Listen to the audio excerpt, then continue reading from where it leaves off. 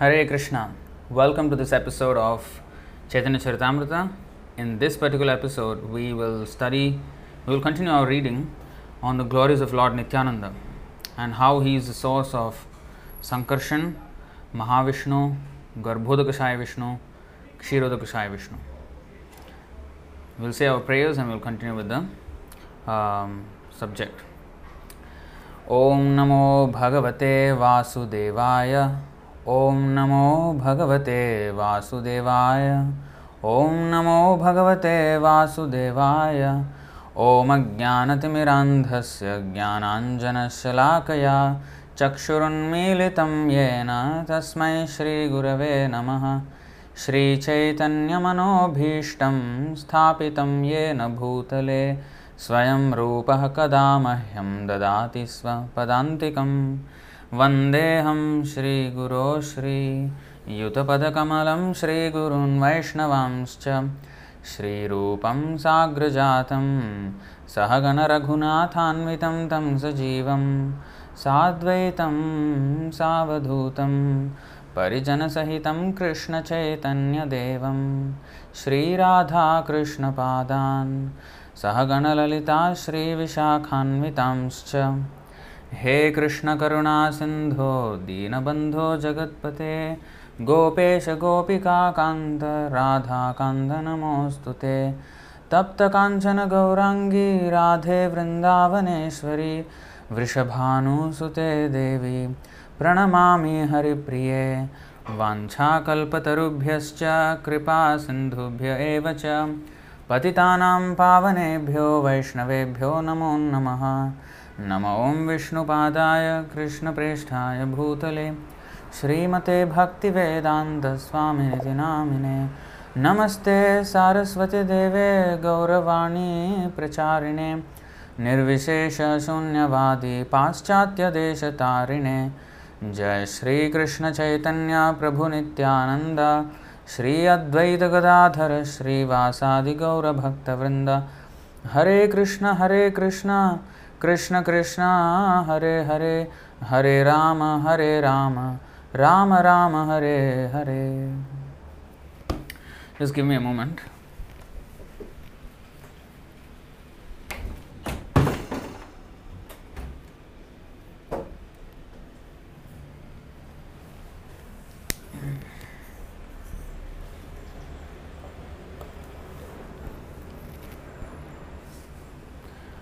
Okay, so today's topic is Lord Nityananda.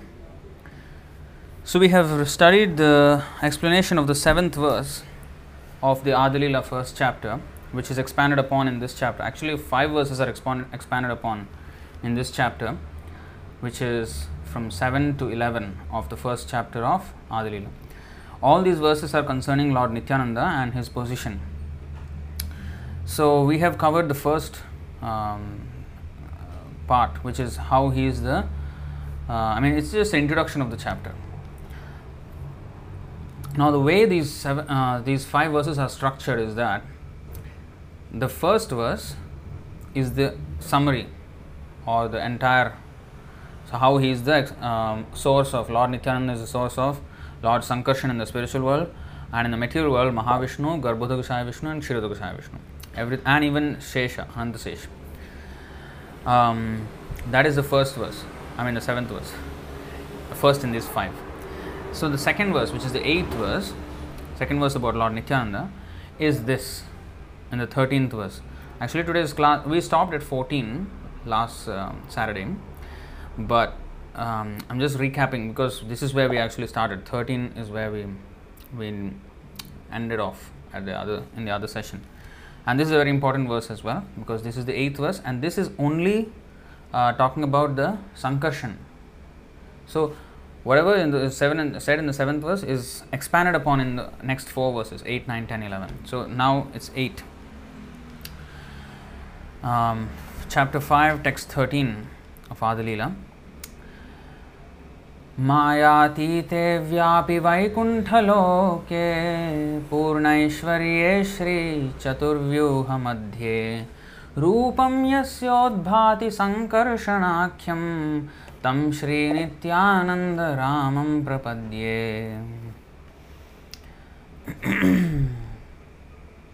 So Maya Atite, beyond the material creation, Vyapi, all expanding, Vaikuntha-loke, in Vaikuntha-loka, the spiritual world, Purna-aishvarye means endowed with full opulence. In fact, the same concept is also, the same similar word is used also for Lord Chaitanya in the verse number 3 of the Adilila, if you remember. What is that? Advaitam. I forgot myself. Advaitam. One second, let's go there. Yadadvaitam brahmopanishadi tadapyasya tanubha ya atmantaryami purusha iti sosyamsha vibhava Shadaishvaryaihi purno ya iha bhagavan sasvayame ayam nachaitanyat krishna jagati paratattvam parameha. So you see here, Shadaishvaryaihi purno, full with all 6 opulences. Now the same thing is there for Nityananda Prabhu also, Purna Ishvarye Shri Chaturvyuha Madhya. So expansion. Expansions are, like we have already studied in the last session, that when Krishna expands from himself, he expands fully. That's why it's called plenary portion. Plenary means as equal in power as the origin. So it's not like a portion means like a small morsel out of a plate of food, that is different. But this is same power. Purnaishvarye, endowed with full opulence. Sri Chaturvyuha Madhye, Chatuhuvyuha Madhye. In the quadruple expansions, Vasudeva, Sankarshan, Pradyumna and Aniruddha.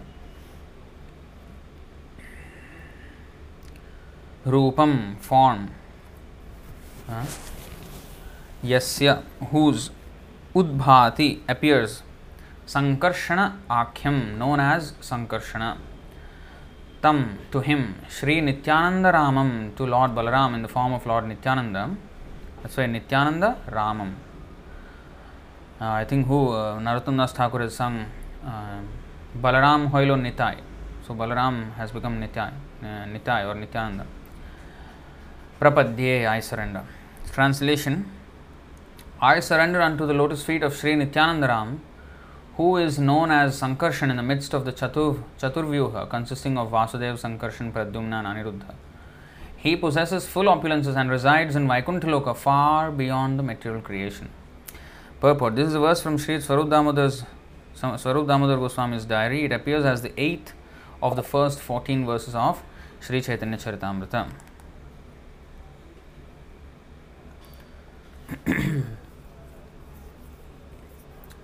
So this is in the spiritual world, right?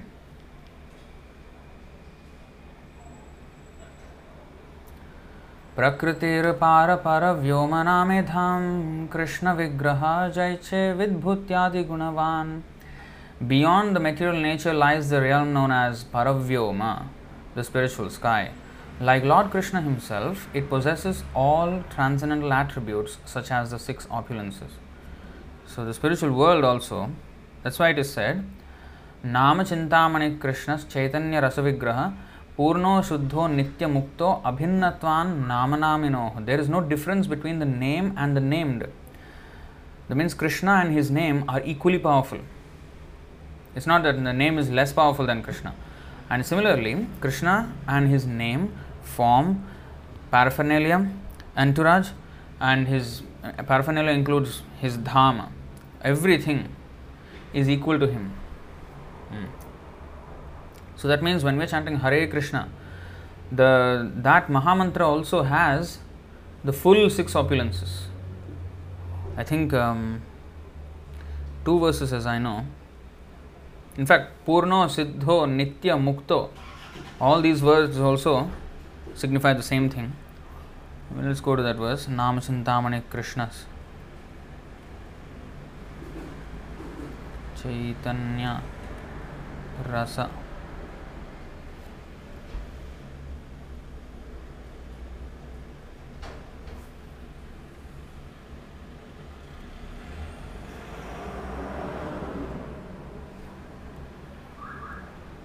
Okay, here. Chaitanya Charitamrita Madhyalila 1733. So this is the verse. The holy name of Krishna is transcendently blissful. It bestows all spiritual benedictions, for it is Krishna himself, the reservoir of all pleasure. Krishna's name is complete, and it is the form of all transcendental mellows. It is not a material name under any condition, and it is no less powerful than Krishna himself. Since Krishna's name is not contaminated by the material qualities, there is no question of its being involved with Maya. Krishna's name is always liberated and spiritual. It is never conditioned by the laws of material nature. This is because the name of Krishna and Krishna himself are identical. So, this is the verse. And then there is another verse by Haridas Thakur. Actually, let's see. This is from the Padma Puran. This shloka is from Padma Puran, quoted in 1733 of Madhyalila, 17.33 of Madhyalila. And then in the Antyalila, 3.62, if I am not wrong, Haridas Thakur quotes this verse.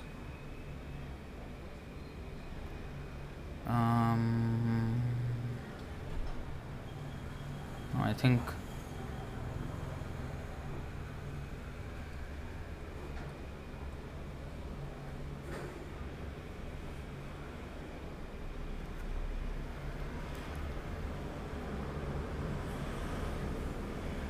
no, not this. Recently I studied. There is one verse. Is this that? Yeah, it's kind of.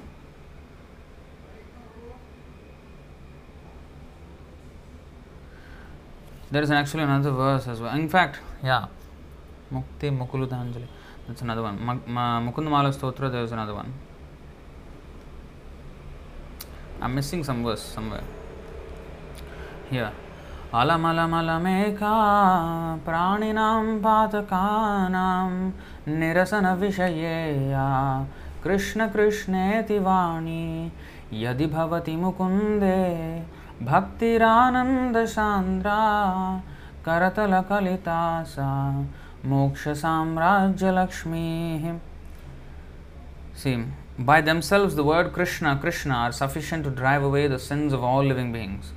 Anyone who possesses devotion for Lord Mukunda that is densely imbued with ecstasy holds in the palms of his hands the gifts of liberation, worldly influence and wealth. So all these, liberation, worldly influence and wealth, are there for a person who is chanting the name of Krishna. In fact, of course, that is Bilomangal Thakur about devotion. So anyway, you get the point. Let's go back to the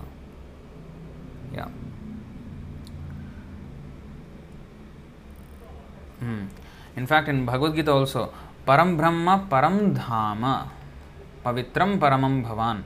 So Krishna is the ultimate abode, and even so that means the spiritual world is non different from him as well.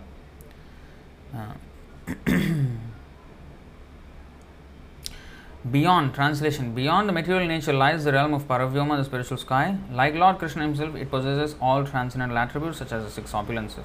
Purport.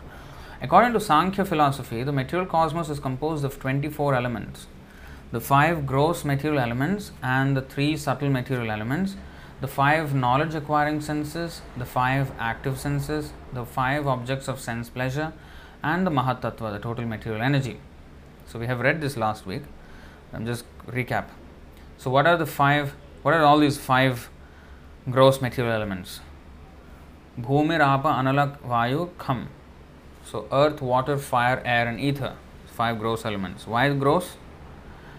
Because they are tangible with our material senses, either by hearing or by touching or by seeing or by smelling or by tasting. We can know these 5 we can know the presence of these 5 elements. We can interact with these 5 elements in other words. Then the 3 subtle material elements. That means we can't readily know their existence by the five, with the use of our five senses, but we definitely know they are there. What are they?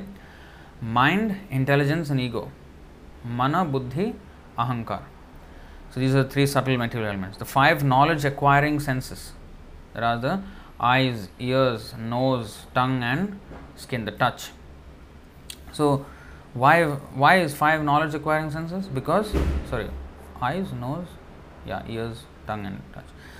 So because with these senses we can acquire knowledge about our surroundings, and the farthest we can reach, like smelling and tasting and touching, we can only know in close proximity. Seeing, we can see like very far, but although not perfectly, we can see. Like sun, we see from far, but we don't know it perfectly from just by seeing. We get some knowledge, but not all. And even something which is at the horizon, or some hill or something, mountain, we cannot smell it, we cannot taste it, we cannot touch it, but we know it is there because of seeing.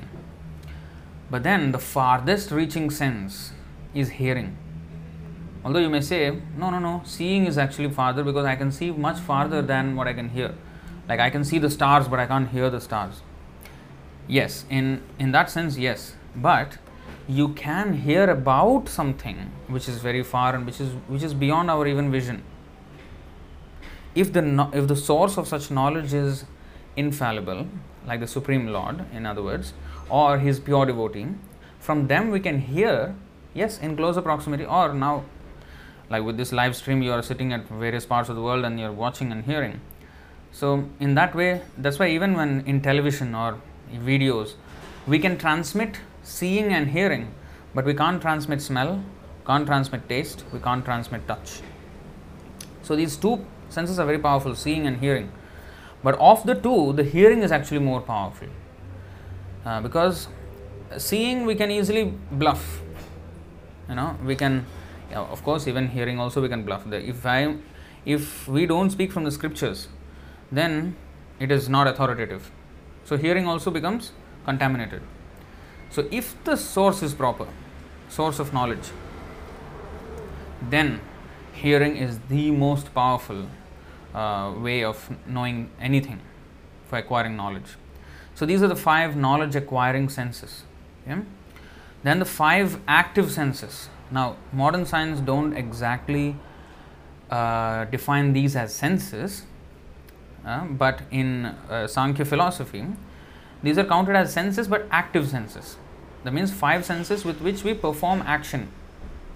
Whereas the other five just now we listed down, those are to acquire knowledge, but then to act, that means to receive knowledge, that is five knowledge acquiring. And five active senses are with which we perform actions. So what are they? Speech, hands, legs, generative organ, and anus. These five organs, why is anus counted among these, and why not say stomach? Stomach is also working, right? Yeah, senses means something which is an interface with the outside world. Senses. Now every part of the body is working. The brain is also, the brain is actually the working everything else, right? But why is it not considered as one of the senses? Why these hands, legs, and speech? Speech, again, tongue. Tongue has two uses. One is inputting knowledge. Inputting knowledge, in the form of taste. Other is outputting knowledge in the form of speaking. So why these five senses? Hands, legs, speech, genitals, and anus. Because with this we interact with the external world. Senses, the word senses means how we sense this world, how we interact with this world, receiving knowledge and acting. So that's why they are counted among senses. Okay. Then the five objects of sense pleasure. What are they? For the eyes, sight is the object of sense pleasure. For the ears, the sound. For the nose, the smell. For the tongue, the taste. And for the skin, the touch. So these things are the objects of sense pleasure. And then, so if you count up all these things, at 23, it comes to 23. And then finally, the Mahat Tattva, the total material energy. So this is the 24th. And more advanced, I mean, especially devotional Sankhya philosophers, they count also the Atma and the Paramatma. So therefore comes to 26. So in this way, Sankhya means to count. Sankhya means to count. And Sankhya means count everything and analyze everything. So this is why it is called Sankhya philosophy. So empiric philosophers, unable to go beyond these elements, speculate that anything beyond them must be avyakta or inexplicable, cannot be explained. So that means with words you cannot describe what is beyond these things, because words are themselves creation of material energy. Sound, which is one of the 5 objects of sense enjoyment, sound.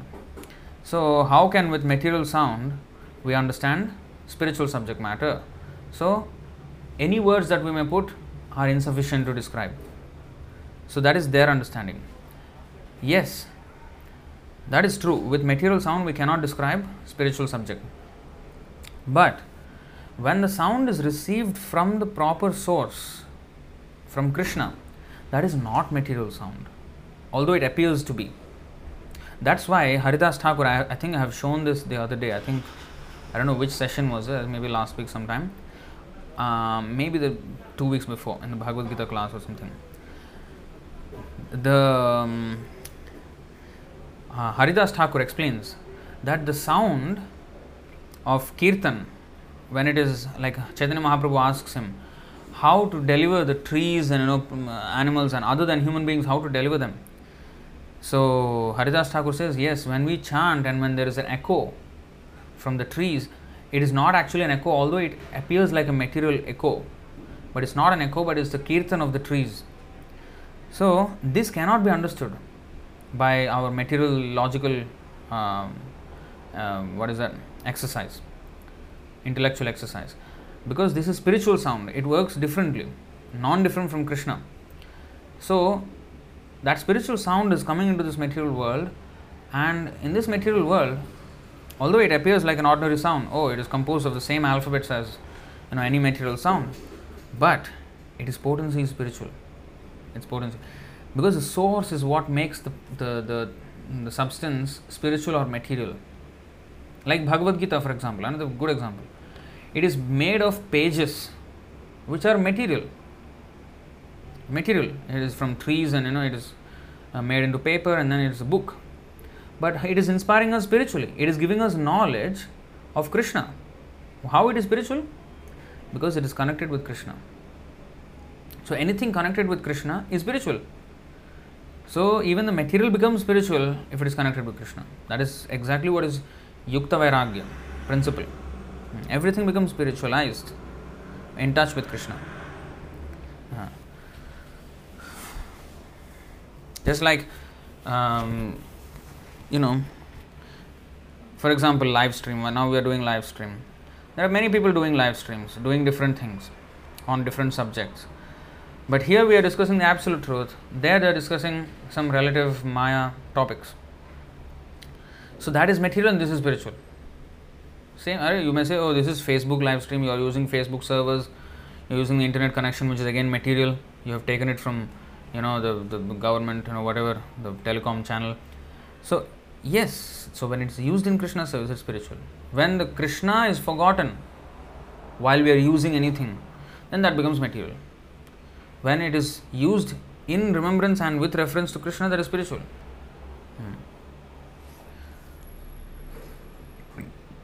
That's why the Vaishnava understanding is better.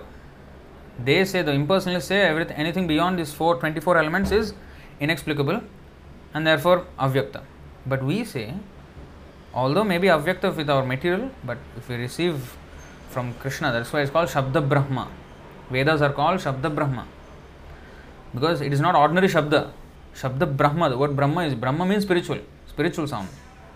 Narottam Das Thakur also says that in his song, Golokera Premadhana Harinama Sankirtana. This Harinam Sankirtan is coming from Goloka, which is in the highest planet in the spiritual world. It's spiritual vibration. But the world beyond the 24 elements is not inexplicable, for it is explained in the Bhagavad Gita as the eternal Sanatan nature. Again, Bhagavad Gita is Shabda Brahma, spoken by Krishna, Shri Bhagavan Uvacha. And therefore it is authoritative, that sound. Beyond the manifested and unmanifested existence of material nature, Vyakta Vyakta, is the Sanatan nature which is called Paravyoma, or the spiritual sky.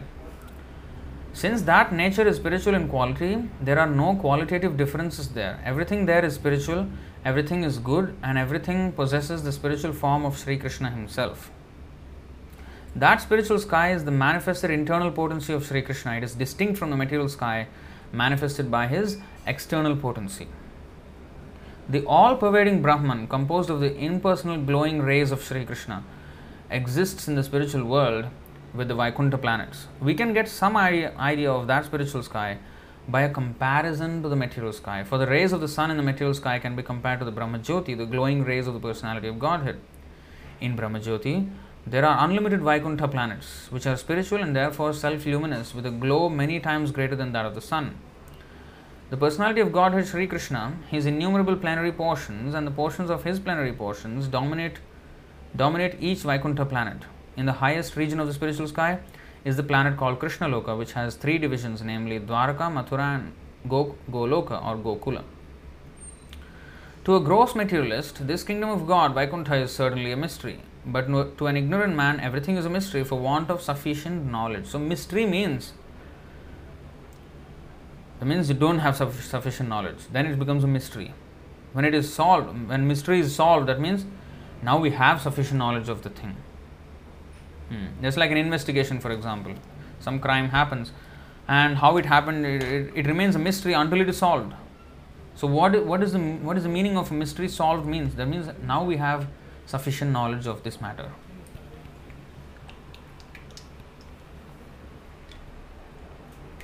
Mystery means we don't have sufficient knowledge of the matter. It happened nevertheless. It happened. But we don't know how it happened. And therefore it's a mystery. So when we know, then it's no more mystery. So the fact is never a mystery, but our knowledge or the lack of it, because of our perception of the event, we term it as mystery or science or anything like that. When we know it, we say it is science. When we don't know it, we call it a mystery. Like that.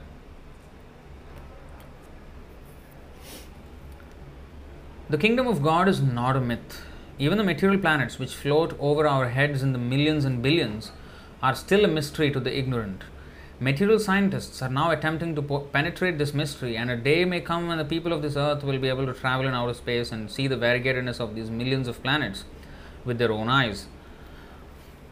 In every planet there is as much material variegatedness as we find in our own planet. This planet Earth is but an insignificant spot in the cosmic structure, yet foolish men, puffed up by a false sense of scientific advancement, have concentrated their energy in the pursuit of so-called economic development on this planet, not knowing of the variegated economic facilities available on other planets. According to modern astronomy, the gravity of the moon is different from that of the Earth. Therefore, one who goes to the moon will be able to pick up large weights and jump vast distances. In the Ramayana, Hanuman is described as being able to lift huge weights as heavy as hills and jump over the ocean. Modern astronomy has confirmed that this is indeed possible. In fact, honestly, they did not equate that, like lifting heavy weights on the moon, with Hanuman's lifting heavy weights on earth. So you only need you require a pure devotee to connect these things and make us understand, make us see in this different perspective, and make us aware of the significance of spiritual knowledge. Modern astronomy, Prabhupada has confirmed that this is indeed possible, but they did not exactly confirm the way Prabhupada said it. Prabhupada said it in a much better way than the material scientists. They said, the materialists say that, on the moon you can lift weights 6 times as heavy with the same amount of effort you would put on earth. Suppose if you put this much effort to lift 1 kilo, with the same effort you can lift 6 kilos on the moon. That's what they say. So that means in different facility we can lift greater weights. So that is confirmed in the modern. But how Prabhupada connected Hanuman's lifting it's interesting here, because Hanuman actually comes from the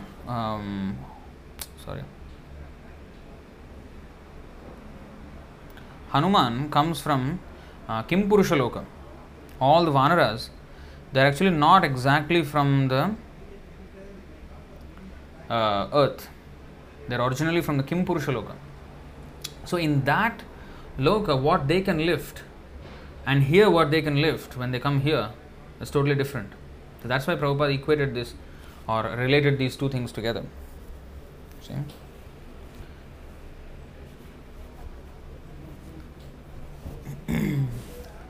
The disease of the modern civilized man is his disbelief of everything in the revealed scriptures. Faithless non-believers cannot make progress in spiritual realization, for they cannot understand the spiritual potency. The small fruit of a banyan contains hundreds of seeds, and in each seed is the potency to produce another banyan tree, with the potency to produce millions more of such fruits. This law of nature is visible before us, although how it works is beyond our understanding. This is but an insignificant example of the potency of Godhead. There are many similar phenomena that no scientist can explain. For example, the material scientists have observed, the astronomers. Recently, I just read an article, I think last week. Some devotee shared with me about this Big Bang theory. Why actually they came up with this Big Bang theory? Although it sounds foolish, but why it started, where it started. So because they have observed that everything is expanding. Everything is like moving away from each other and then expanding the space, or the things in space seems to be expanding. So that's why they came up with this idea that, okay, if it is expanding, that means it started at one point first, and now it is expanding and expanding. Now it has reached this. In the future it will reach this and like that. That's what their idea is. It has some resemblance to what we have in the scriptures, because it is said that the Hiranyagarbha, the universe, when it comes first from the pores of the Mahavishnu, is not exactly this big, like what we see now. It's small, and then it balloons up into a huge universe. So Hiranyagarbha is just like it is the what is that? Like the example is given like semen, or the sperm. It's so, it cannot even be seen, and then it becomes so big. Now we have this big body. You see how it balloons up over time. So everything follows that same kind of process. There is birth, then there is growth, then there is stay, then there is production of byproducts, then there is dwindling, and then there is vanishing of it. That means the death.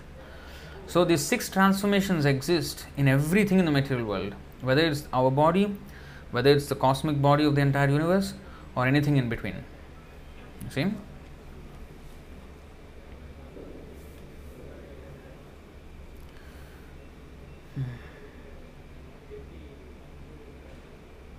And again, we have already touched upon this last week, that the way the seed is produced and how the seed has the potency of billions and trillions of other trees inside this one small seed. Why?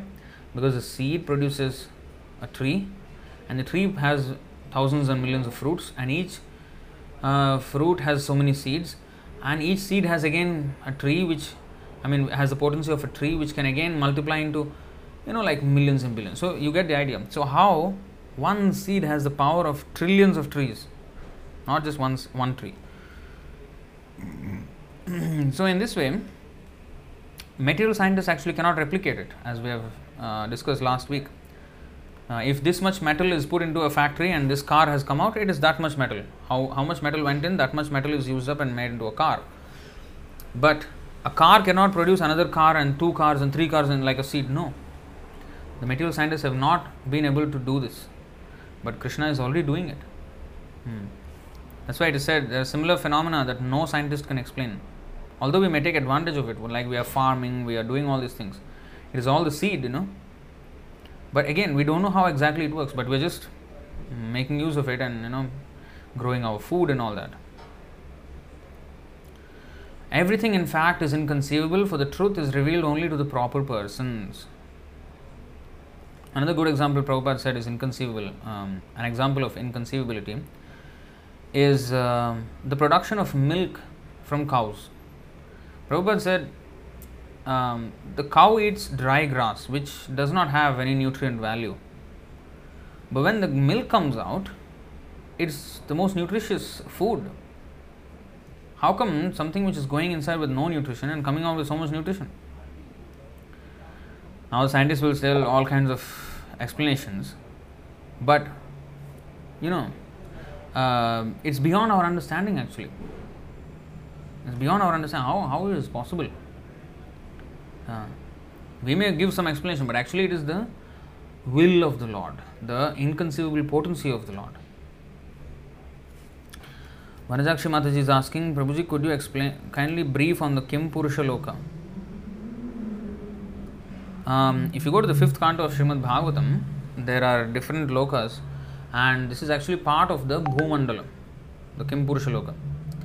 And there, the creatures there are half man, half animals, like that. So, monkeys, although Vanaras, monkeys, they are not exactly like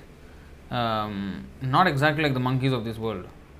The monkeys of this world, the strongest monkey is the gorilla, and they can, they have a lot of strength of many men. But the kind of strength that the Vanaras displayed to throw mountain peaks, to throw huge trees, uproot them from the root, and then throw it at the opposite soldiers, that's way beyond what a gorilla can achieve. A gorilla cannot achieve like that, a strength like that. So they come from this. In fact, we have the prayers of the inhabitants of different planets, and in the 5th canto, and in that there is this prayer of Hanuman also. Beautiful prayer is there. I think 519.7.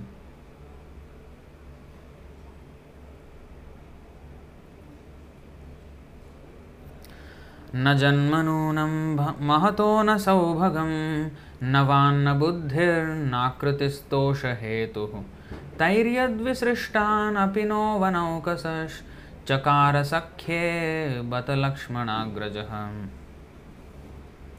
One cannot establish a friendship with the Supreme Lord Ramachandra on the basis of material qualities such as one's birth in an aristocratic family, one's personal beauty, one's eloquence, one's sharp intelligence, or one's superior race or nation. None of these qualifications is actually a prerequisite for friendship with Lord Ramachandra.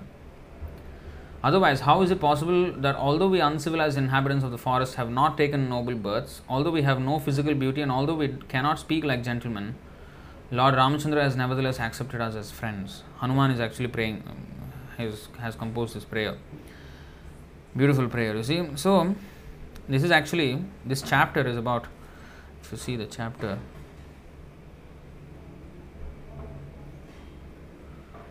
you see a description of the island of Jambudvipa. As you can see on the top, it's very small font size, it is described there. The title of this chapter, or maybe I'll go, see 519, you see, the prayers offered to the Lord by the residents of Jambudvipa. In Jambudvipa, so all the planets, the Kim Purusha Loka is also explained as one of the planets. So, it's a different topic, so I wouldn't want to go too much into it. You can go and read these chapters if you want. Okay, coming back to where we were.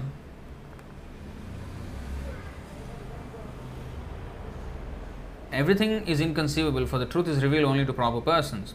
Although there are varieties of personalities from Brahma down to the insignificant ant, all of whom are living beings, their development of knowledge is different. Therefore, we have to gather knowledge from the right source. Indeed, in reality, we can get knowledge only from the Vedic sources. The 4 Vedas with their supplementary Puranas, the Mahabharata, the Ramayana and their corollaries, which are known as Smritis, are all authorized sources of knowledge. If we are at all to gather knowledge, we must gather it from these sources without hesitation. And of course, through the spiritual master. Not try to study all the scriptures without the guidance of spiritual master. Then again we will be bewildered. Because Vedascha Sarvair Ahameva Vedyo, Krishna said, by all Vedas I am to be known. But Brahma Samhita says something else. What does Brahma Samhita say?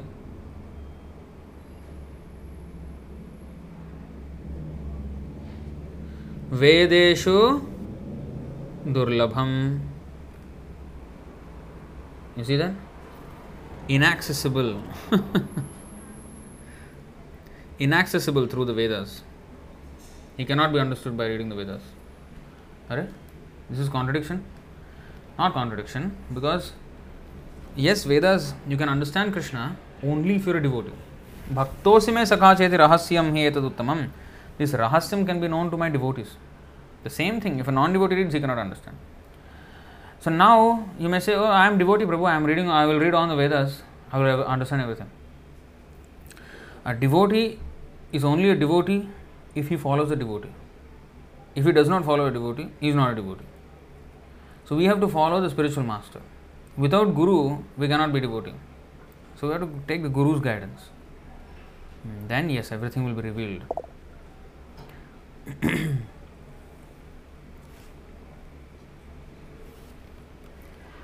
Sunita Sharma Mataji is asking, does the spiritual sky contain Krishna Loka and Vaikuntha and also Brahmajyoti? Yeah. Just like the material sky has the sun, the moon and all the planets and also the sunlight. Like that. So, going back. Revealed knowledge may in the beginning be unbelievable because of our paradoxical desire to verify everything with our tiny brains. But the speculative means of attaining knowledge is always imperfect. The perfect knowledge propounded in the revealed scriptures is confirmed by the great acharyas who have left ample commentaries upon them. None of these acharyas has disbelieved in the Shastras. One who disbelieves in the Shastras is an atheist, and we cannot consult an atheist, however great he may be. A staunch believer in the Shastras with all their diversities is the right person from whom to gather real knowledge. Such knowledge may seem inconceivable in the beginning, but when put forward by the proper authority, its meaning is revealed and then one no longer has any doubts about it. This is so true. So next, this is actually where we were supposed to start. And we were 42 minutes into the live stream. Okay.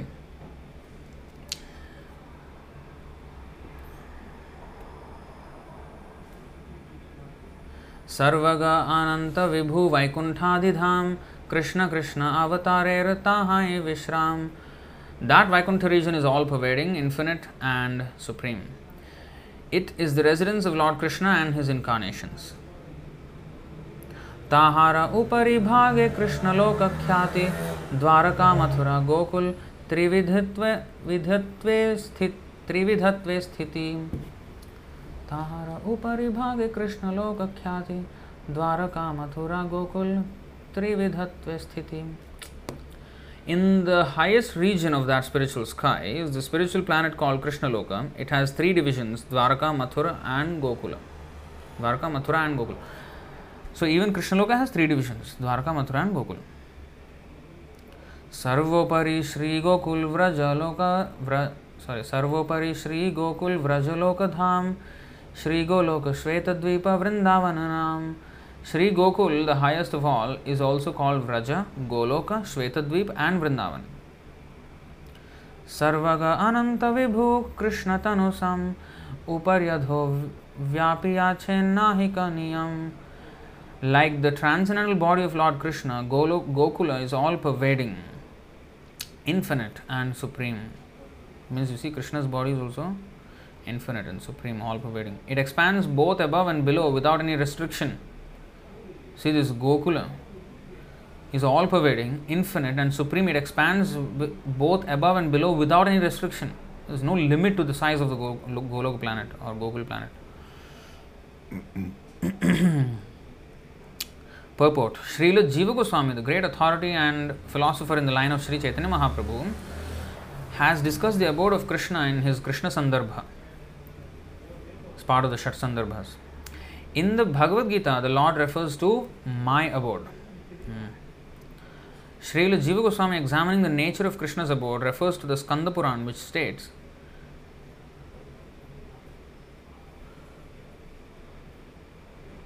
Ya yatha bhuvi vartante puryo bhagavata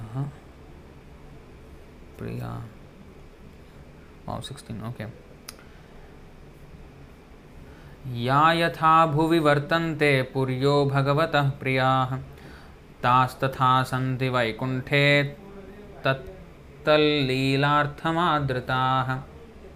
The abodes of Godhead in the material world, such as Dwarka, Mathura, and Gokul, are facsimiles representing the abodes of Godhead in the kingdom of God, Vaikuntha Dham. What is facsimiles? I hope I'm pronouncing this properly. I don't know, is facsimiles or facsimiles? Facsimiles maybe. So facsimiles means actually fax. You know for fax, right? Sending by fax. So fax. So what is fax? So whatever is document is here, you send it by fax, and then it reproduces. The document is reproduced on the other side wherever you are sending it. So here and there the same document is existing, and of course now there are emails and everything.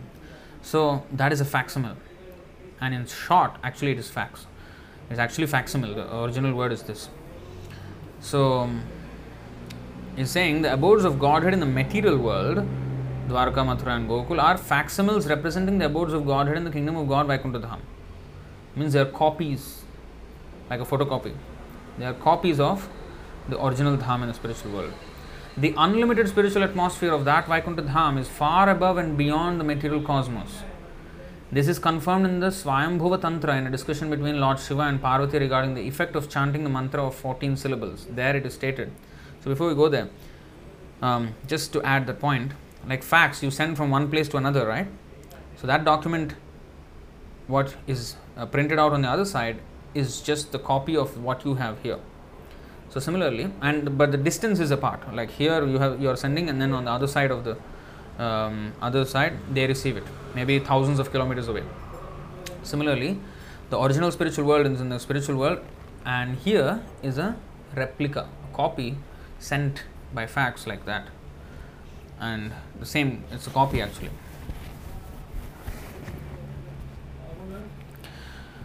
The unlimited spiritual atmosphere of that Vaikuntha Dham is far above the beyond the material cosmos.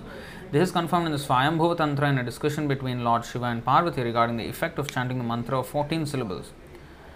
There it is stated, Nana kalpa lata kirnam vaikuntham vyapakam smaret adhah samyam gunanam cha prakriti sarvakaranam. 14 syllables is, while chanting the mantra, one should always remember the spiritual world, which is very extensive and full of desire trees that can yield anything one desires. Below that Vaikuntha region is the potential material energy which causes the material manifestation. The 14, Om Namo Bhagavate Vasudevaya. So, Om Namo Bhagavate Vasudevaya is 12 syllables. 14 syllables is Om Namo Narayanaya. This is only 8 syllables. I don't know which exact mantra is there, 14 syllables. Hare Krishna, Krishna Krishna, Hare Hare, Hare Ram, Ram Ram, Hare Hare. So that is 32 syllables. So, no, it's something else.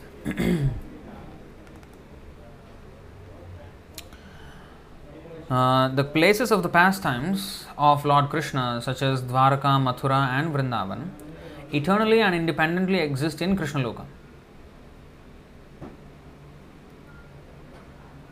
They are the actual abodes of Lord Krishna, and there is no doubt that they are situated above the material cosmic manifestation. The abode known as Vrindavan or Gokula is also known as Goloka. The Brahma Samhita states that Gokula, the highest region of the kingdom of God, resembles a lotus flower with thousands of petals.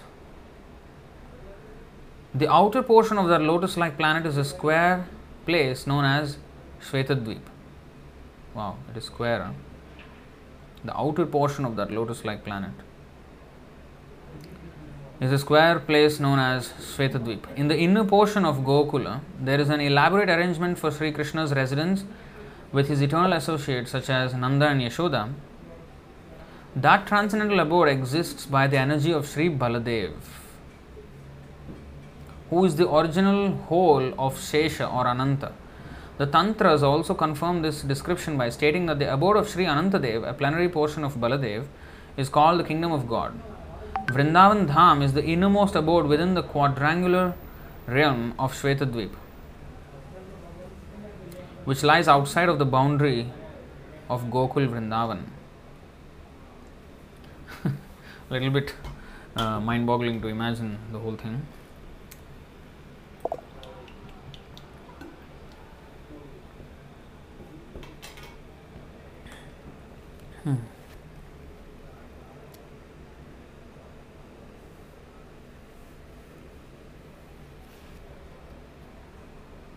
So Vanajakshi Mataji is asking, so Prabhuji, in the Bhagavad Gita, the Lord refers to, you come to my abode in many places in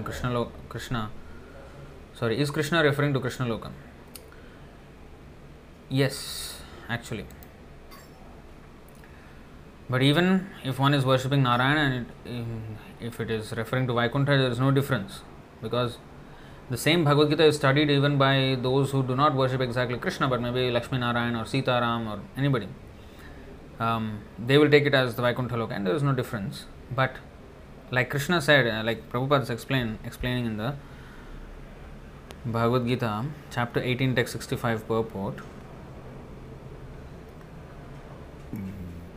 like here 65, he says, Man mana bhavamad bhakto. So thinking of me, think of me, he is asking. See, always think of me, become my devotee, worship me and offer your homage unto me. Thus you will come to me without fail. I promise you this because you are my very dear friend. Now, think of me means Krishna or any form, right? But especially we followers of Krishna consciousness, especially the followers of Chaitanya Mahaprabhu, that's why let Prabhupada explain.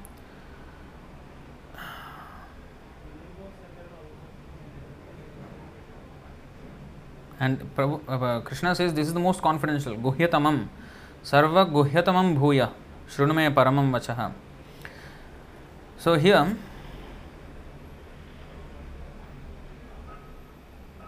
these words stress that one should concentrate his mind upon Krishna, the very form with two hands carrying a flute, the bluish boy with beautiful face and peacock feathers in his hair. There are descriptions of Krishna found in the Brahma Samhita and other literatures. One should fix his mind on this original form of Godhead, Krishna. One should not even divert his attention to other forms of the Lord. The Lord has multi-forms as Vishnu, Narayan, Rama, Varaha, etc. But a devotee should concentrate his mind on the form that was present before Arjuna. Concentration of the mind on the form of Krishna constitutes the most confidential part of knowledge, and this is disclosed to Arjuna because Arjuna is the most dear friend of Krishna's. So in this way, as Prabhupada has explained to us, that to always think of me means especially Krishna. So from this we can understand that when he says come to my abode, it is especially Krishna Loka. But even if somebody wants to understand it as Vaikuntha, it's not philosophically wrong. But we as followers of Chaitanya Mahaprabhu's mood always was to even convert Ram devotees or Lakshmi Narayan devotees to Radha Krishna devotees. So we have to follow that spirit. So when Prabhupada says like this, we have to follow like that. So going back,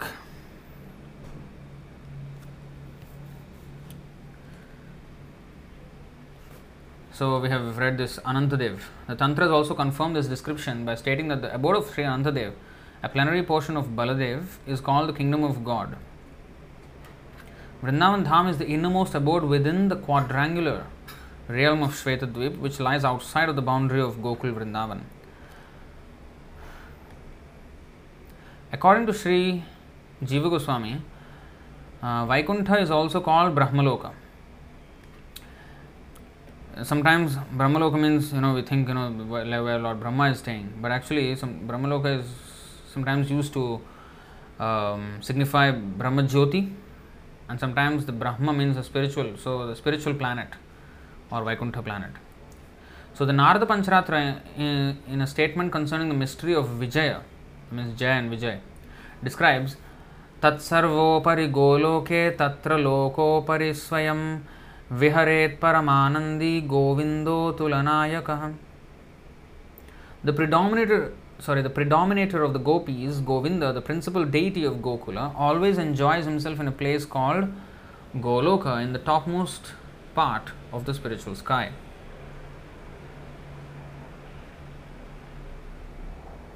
From the authoritative evidence cited by Jiva Goswami, we may conclude that Krishna Loka is the supreme planet in the spiritual sky, which is far beyond the material cosmos.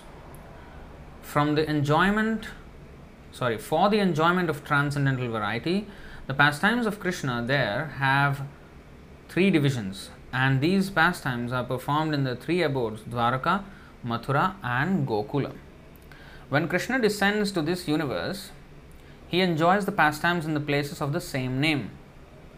These places on earth are non-different from those original abodes, for they are facsimiles of those original holy places in the transcendental world. They are as good as Sri Krishna himself and are equally worshipable. Lord Chaitanya declared that Lord Krishna, who presents himself as the son of King of Vraja, is worshipable, and that Vrindavan Dham is equally worshipable. What is that verse? Aradhyo Vrajesha Tanayas Aradhyo Yam Bhagavan Vrajesha Tanayas Tadhama Vrindavanam. What is the exact? Aradhyo Bhagavan. Yes. Aradhyo Bhagavan Vrajesha Tanayas Tadhama Vrindavanam. Ramya Kachidupasana Vrajavadhu Vargena Ya Kalpita Srimad Bhagavatam Pramanamamalam Prema Pumartho Mahan. What is that? Sri Chaitanya Matam. Sri Chaitanya Matam. Sri Chaitanya. Oh, I forgot the last line. Tatradarana para. This is actually written by one of the disciples of Advaita Acharya in his book called Sri Chaitanya Manjusha, Sri Chaitanya Matta Manjusha. You see? In that it is stated Sri Chaitanya Sri Chaitanya Mahaprabhor Matamidam Tatradarana para. That is the exact verse.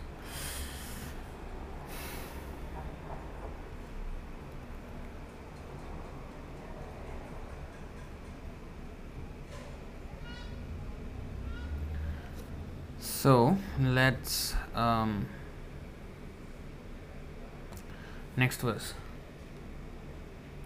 Brahmande prakashatar krishnera ichhai ekai swarupatar nahi duikai.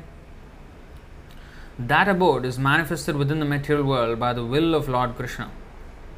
It is identical to that original Gokula. They are not two different bodies. I think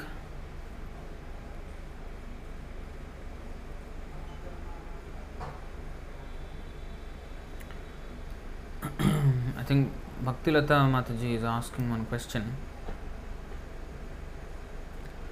Krishna is predominant deity in Goloka. It means we are worshipping a person. Krishna like person, no like a simple deity, a statue. For neophyte devotees it is not easy to understand. You know, the deity Krishna is non-different from Krishna. The deity is a facsimile representation of Krishna. So the deity is not like, oh, you can't say, it is a simple deity. No, Krishna is the deity. And Krishna in the Golok Vrindavan and Krishna when he came here in the material world, same, non-different. Purport. So that abode is manifested within the material world by the will of Lord Krishna. It is identical to that original Gokul. They are not two different bodies. Actually, there is a nice statement that Srila Prabhupada made, that he was staying in the Radha Damodar temple for almost 10 years before he went to the USA. And when he went to USA and then came back, with Western devotees, and he of course went to the Radha Damodar temple also, and then he told the devotees that this temple is the hub of the spiritual world. Around it the entire spiritual world is moving. See the vision that he has. We cannot even understand how is he talking like that. So pure devotees, they know these things very nicely.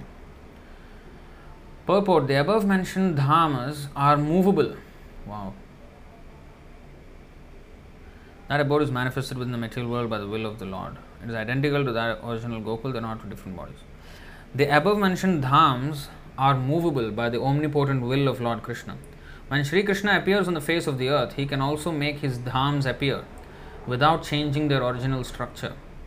One should not discriminate between the dhams on the earth and those in the spiritual sky, thinking those on earth to be material and the original abodes to be spiritual. All of them are spiritual. Only for us who cannot experience anything beyond matter in our present conditioned state do the dhams and the Lord himself in his archa form appear before us, resembling matter, to give us the facility to see spirit with material eyes. Beautiful. The question I think is answered perfectly here. Bhaktilata Mataji's question.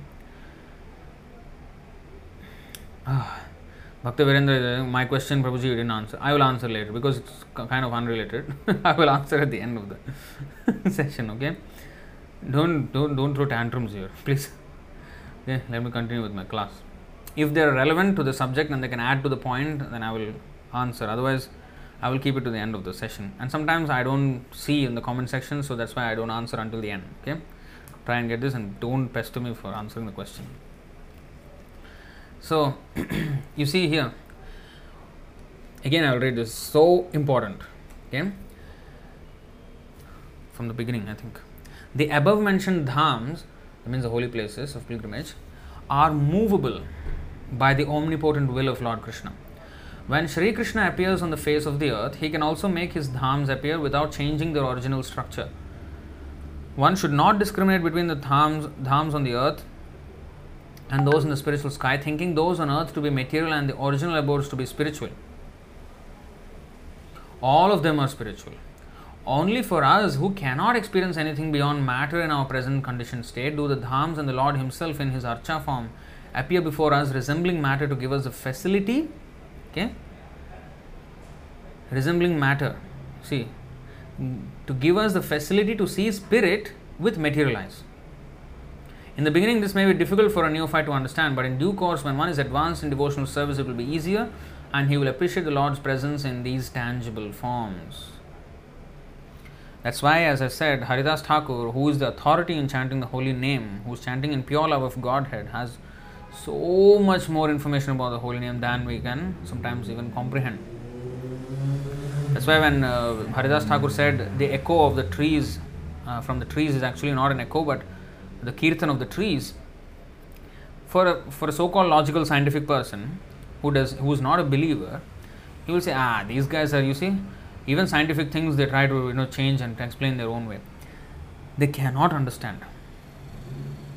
Bhakto se me sakacheti rahasyam. These are all spiritual secrets which is revealed to one who is in the mood of service. Naham prakasha sarvasya yogamaya samavrita. Krishna is not obliged to reveal himself to somebody who challenges his presence. In fact, he will keep himself more hidden and makes him believe that yes, Krishna is not there. So, if we approach him with a devotional attitude, he will reveal to us all these things. So, the name of Krishna acts differently, although resembling a material sound, just like the deity resembles ordinary stone, ordinary matter. But Krishna, we are actually seeing Krishna when we are seeing the deity. You see? But he appears before us in a way which we can see. Because with our material eyes, we cannot see anything spiritual. Our soul we cannot see and the super soul we cannot see. But he mercifully comes before us. So this is totally different from just worshipping some stone. So in the beginning, this may be difficult for a neophyte to understand. See? So just like this, Krishna comes in the form of deity, he also comes in the form of his name, which again seems like a material sound vibration. But again, he is spiritual. Kalikale Namarupe Krishna avatar. This Nam avatar, this is avatar means one who descends. Golokera Premadhana Harinama Sankirtana. The holy name of, the holy name Hare Krishna Mahamantra has descended from the Golok of Vrindavan down to the earth. It means when it has descended, it is avatar. So Kalikale Namarupe Krishna avatar. So that means when we are chanting, we are already with Krishna. We don't need to be despondent. Oh, when Krishna came, I was not there. When Chaitanya Mahaprabhu came, I was not there. Oh, I could not be in the pastimes of the Lord. Now, when we are chanting Hare Krishna, we are we are participating in the pastime of the Lord. So we can be in the association of Krishna. There is nothing stopping anyone from being in the association of Krishna if they really want. So the holy name is like that. That's why Srila Prabhupada mentioned that when you are chanting with Hare Krishna means you are associating with Krishna. You are with Krishna. Prabhupada gave the example of the moon. When you see the moon or the sun is in the sky. Actually, he gave the example of his son. When his son was a very small boy, he was asking many questions, the second son. So, one night, a moonlit night, full moon day. So, Prabhupada was taking a walk somewhere he was going, then he took his son also along with him. So, then the boy looked up at the moon and said, Papa, why is the moon also walking with us? Wherever we are going here, the moon is also coming here. So, Prabhupada used that example. You see how Prabhupada connects everything to Krishna. So just like even a material thing, the moon appears to be with us as we are walking. However far we may go, the moon will still be above our head, or even the sun. You see? So similarly, the holy name, which is spiritual, which is even a material thing, can have this effect of walking with us. So when we are chanting Hare Krishna, Krishna is also with us like that. In that way, he explained very nicely. So these are all spiritual truths, secrets. And for the neophyte, it will be difficult to understand. Because why it is difficult to understand? Because we try to understand everything with our intelligence, which we think we are very smart, which we think we have lots of it here. And with that we can understand Krishna. This is the reason why it is difficult for a neophyte to understand. It is not actually very difficult if we accept. And then eventually it will be revealed to us. We can actually see it happening. So, in the beginning, we don't, because we rely on our intelligence. We rely on the strength of our intelligence and mind, and therefore we don't have faith in what Krishna is saying. We want to check it out. We want to prove, or even worse, prove it wrong. So we are always in that critical mentality and trying to intellectualize everything, but it does not work like that. What is that? Achintya khaluye bhava natam starkena yojayet. We cannot measure the immeasurable absolute truth with our measuring stick of our intellect, or the measuring instrument of our intellect. We cannot.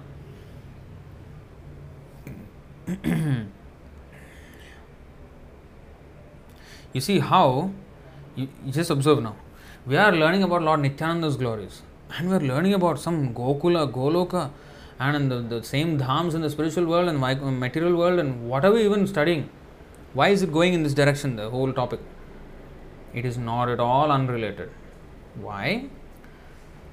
We are being shown how Lord Nityananda, in his expansions as Sankarshan, and this is actually about Sankarshan, this is explanation of the 8th verse, Sankarshan, the Mayatite Vyapi Vaikuntha Purnaishwarye Shri Chaturvyuha Madhye. So that how is he maintaining the whole spiritual planets and everything, and even how he is maintaining them in the material world also. Yes, he is maintaining material universes also, but he is maintaining those same spiritual planets in the material world. And here it is a description of how they are non-different and everything. It's all because Sankarshan, maintainer of all these, upholding the entire spiritual existence. And that is taken care of by Sri Baladev. And Baladev is Nityanandaram. So this is the link of all these things. Why we are studying so deeply? This is the reason. To understand all these things in intricate detail. I mean, as much as we can understand. Not to complete detail. We cannot understand everything. But as much as can be understood a little bit.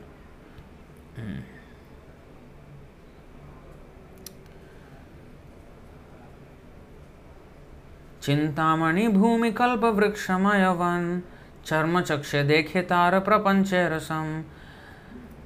The land there in the spiritual world is touchstone, Chintamani, and the forests abound with desire trees. Material eyes see it as an ordinary place. This is talking about the Vrindavan of this world, of in this. That's why I said Bhaktivinoda Thakur described Ishodhyan, the Lord's garden in Navadvip. You go to Navadvip, there is no such place that Bhaktivinoda Thakur describes. You cannot see it.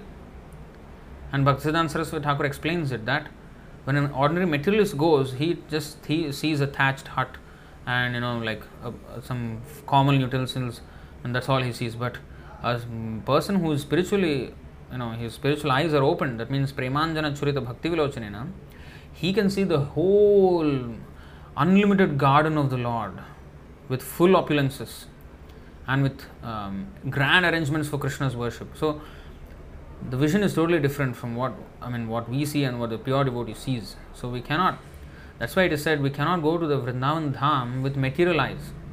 Of course we should go and pay our respects, all that is there.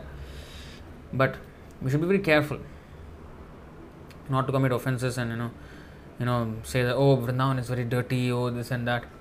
These things will be offenses. Because that's why by the arrangement of Krishna himself in this Kali Yuga, all these places will slowly be hidden away from the general mass of people. Like even Ganga, all the industrial water is going into it, and then people won't want to swim into it. Or Yamuna, sometimes Yamuna cleaning project is going on, and all in this way the Lord covers his original. In fact, even when Chaitanya Mahaprabhu came, all the places in Vrindavan where Lord Krishna's pastimes were performed were gone, were not visible.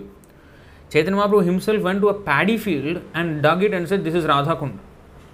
Otherwise there's no way we can know where is Radha Kund and Shyamakund. So he himself dug the place. So it was a paddy field, gone, completely gone. But that's why to unearth these holy places, one must be spiritually very powerful.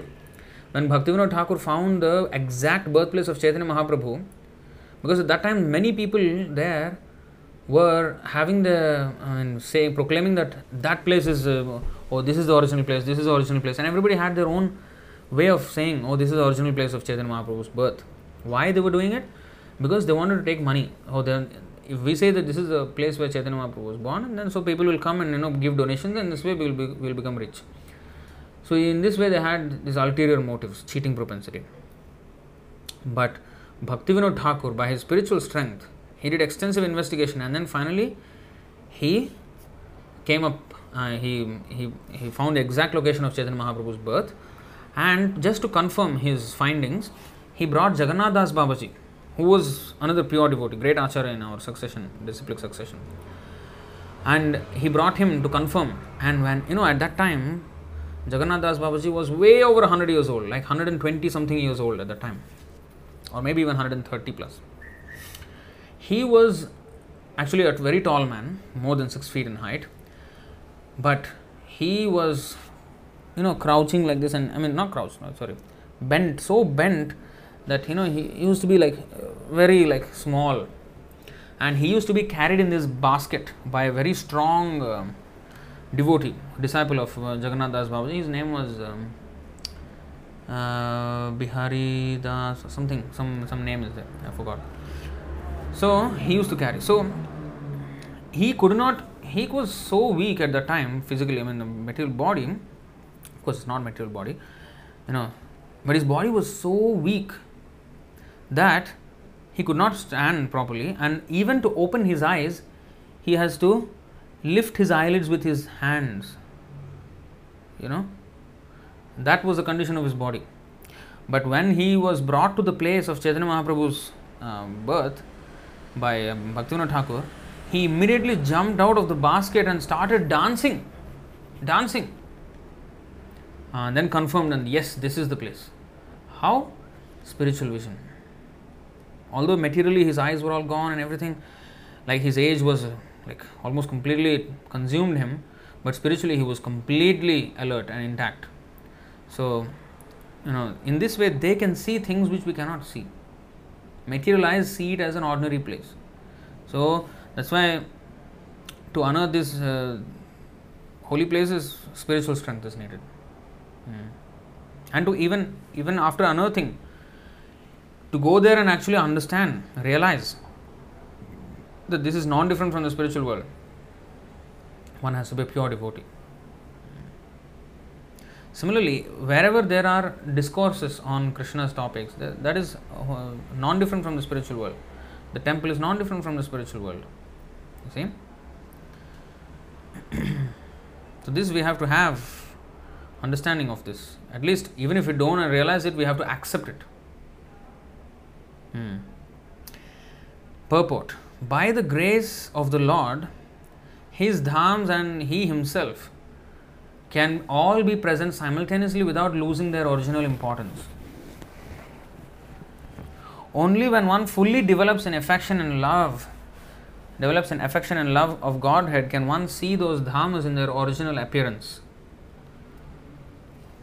See, Srila Narottam Das Thakur, a great Acharya in the preceptorial line of Lord Sri Chaitanya Mahaprabhu, has said for our benefit that one can perfectly see the dhamas only when one completely gives up the mentality of lording it over material nature. One's spiritual vision develops proportionately to one's giving up the debased mentality of unnecessarily enjoying matter. See, if you want spiritual vision, or if you want to see, if you think that, I also want to see like that Vrindavan, I also want to understand like Lord Krishna, the deity is not different from Krishna. Yes, you can, everybody can. But what is the price? One's spiritual vision develops proportionately to one's giving up the debased mentality of unnecessarily enjoying matter. That song is there, what is that? I forget. That I think we have done this thing on that song as well. Class. Parama Karuna Pahudu Ichana. In that last verse, Samsare Majia, what is that? Samsare Majia, Rohili Podia. So in that verse actually means that if I am enjoying the material world, then I will not be attracted to this movement. I will not be attracted to the chanting, I will not be attracted to the spiritual things. Means if we want to get advanced, then we have to give up our tendency to enjoy matter.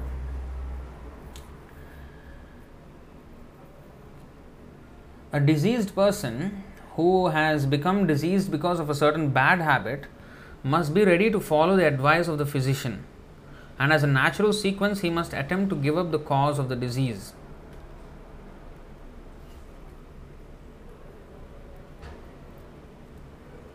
The patient cannot indulge in the bad habit and at the same time expect to be cured by the physician.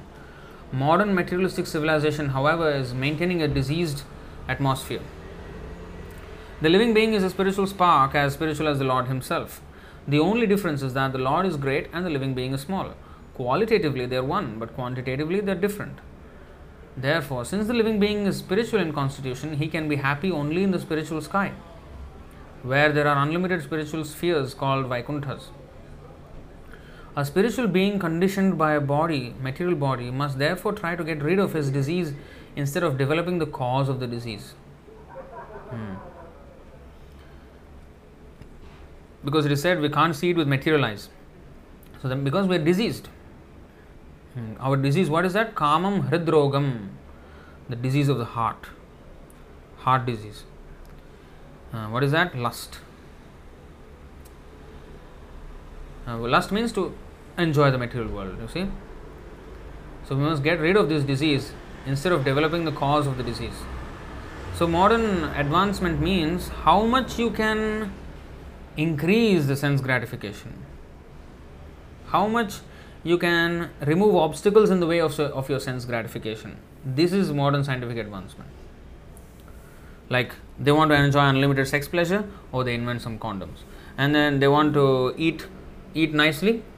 Oh, you don't have to cook, just in the app order and then the food will come. So as little friction as possible between the desire to gratify the senses and actually gratifying the senses. So if we can do that, that is advancement. That is the idea of the materialist.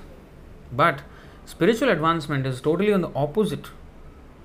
However much possible it is, decrease the chance of enjoying this material world. That's why the sages of the past, although they could construct and make things far more wonderful than what the modern scientists are capable of, like for example Elon Musk is glorified the whole world because he's trying to go to Mars with his spacecraft.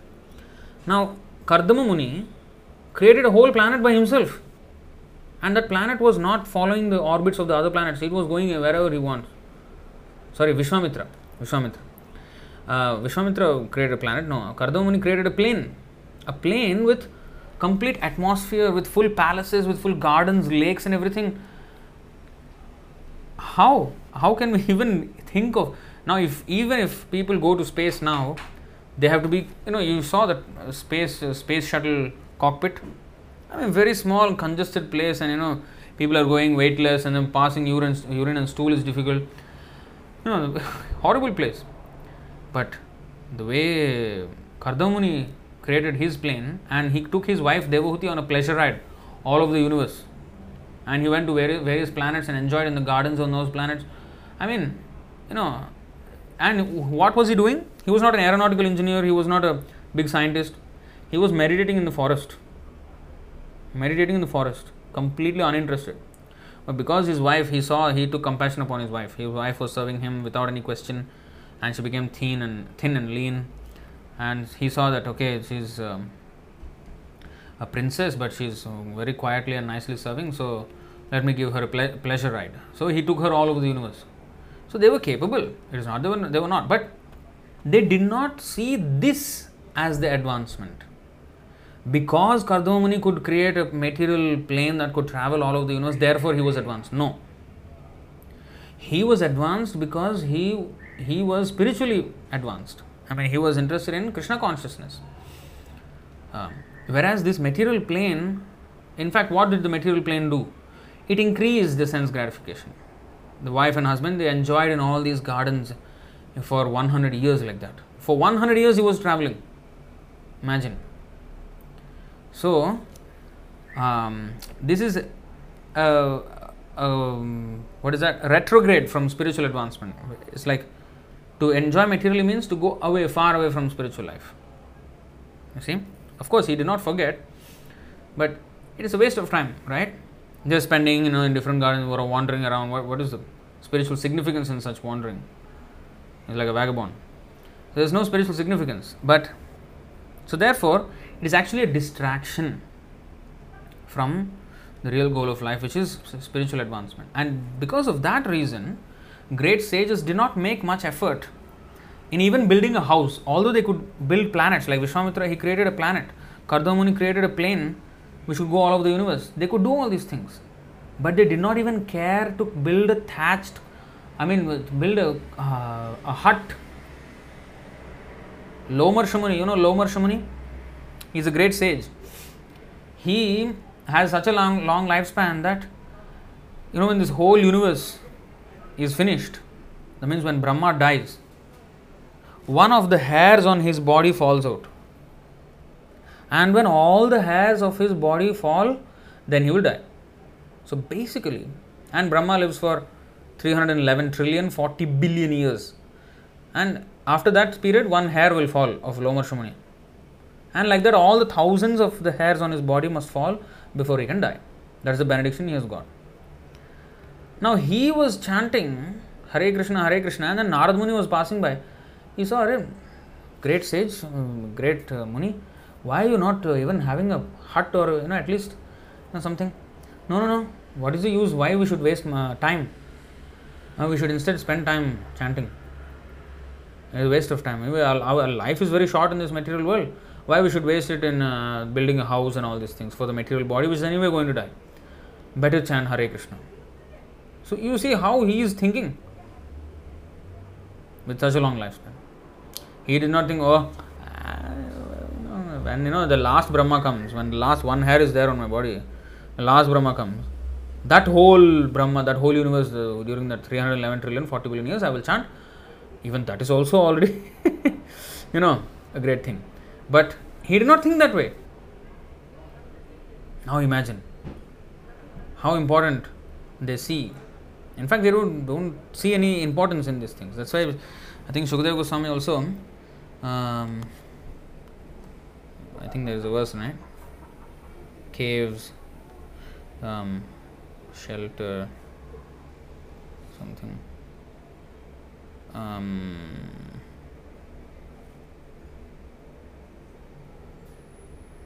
Sorry.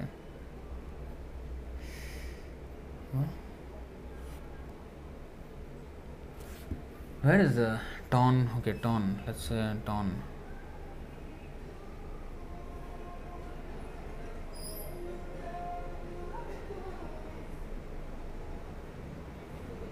Or rejected cloths, I think. Shukadeva Goswami says this. You see?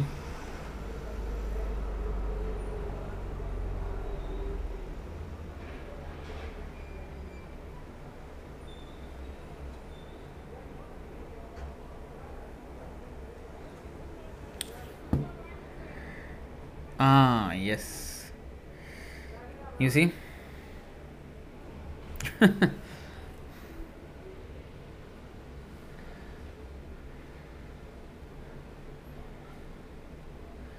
Chirani kim pathi na santi dishanti bhiksham naivanghripa parabhrita saritopyashushyan ruddha guha kimajito vatinopasannan kasmad bhajanti kavayo dhanadurmadhandan. Are there no torn clothes lying on the common road? Do the trees which exist for maintaining others no longer give alms in charity? Do the rivers being dried up no longer supply water to the thirsty? Are the caves of the mountains now closed? Or, above all, does the Almighty Lord not protect the fully surrendered souls? Why then do the learned sages go to flatter those who are intoxicated by hard-earned wealth? That means our maintenance is taken care of. Caves of the mountains are there to shelter us. Why we should waste time building a big skyscrapers? And why we should build big tanks when the rivers are there? Some torn clothes will be there somewhere to find where. No? Why we should go shopping? Big shopping. And trees are giving charity. They are giving fruits and all the flowers or vegetables, whatever. And we can make use of them and eat something and maintain our bodies. Why there is a need to build big civilizations based on artificial necessities? That is the point Shukadeva Goswami is making. And you see, now people, why then do the learned sages go to flatter those who are intoxicated by hard-earned wealth? Now, if you see the modern civilization, we have to flatter those who are intoxicated by hard-earned wealth, you see. Not we have to, that's what people think we should do. That's why they work for a boss. Everybody is flattering the boss and doing whatever the boss says, even though they don't like it. Why? Because they will get money, so that they will get all these things: clothes, food, water, shelter. See, all these things.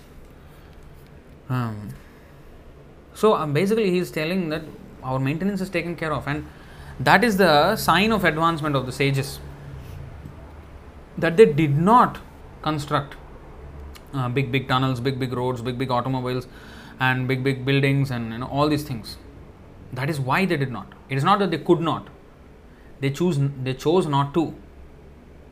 And when this needed, then they used, like nuclear weapons. They used. They even constructed big palaces in even Mahabharata. The Pandavas had a palace which was like unheard of in today's architecture. So all these things are there. It's not that they could not do all these things, but emphasis was not made on these things. Emphasis was on spiritual life.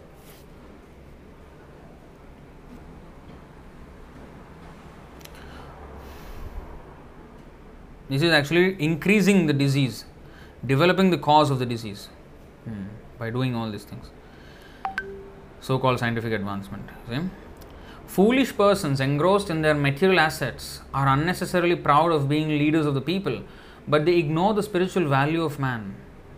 You see? They ignore the spiritual value of man. What is our actual value spiritually? But they don't care. Such illusion leaders make plans covering any number of years, but they can hardly make humanity happy in a state conditioned by the threefold miseries inflicted by material nature. What are the threefold miseries? Adhyatmik, Adhibhautik, Adhidaivik. The miseries caused by our own body and mind. The miseries caused by other living entities. It can be human beings, animals, insects, anything.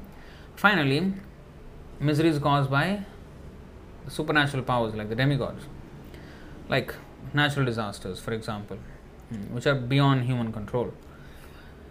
So, these are the threefold miseries. The modern scientific advancement can hardly make us happy. One cannot control the laws of nature by any amount of struggling. One must at last be subject to death, nature's ultimate law. Death, birth, old age and illness are symptoms of the diseased condition of the living being. The highest aim of human life should therefore be to get free from these miseries and go back home, back to Godhead. See how we are learning big philosophy while learning the glories of Lord Nityananda. प्रेम नेत्रे देखे तार स्वरूप प्रकाश गोप गोपी संगे जहाँ Krishna रविलास. But with the eyes of love of Godhead, one can see its real identity as the place where Lord Krishna performs his pastimes with the cowherd boys and cowherd girls. So that means the Vrindavan on this earth. Chintamani prakara sadma sukalpa vriksha lakshavriteshu surabhirabhipalayantam Lakshmi sahasrashata sambrama sevyamanam Govindamadi purusham tamaham bhajami.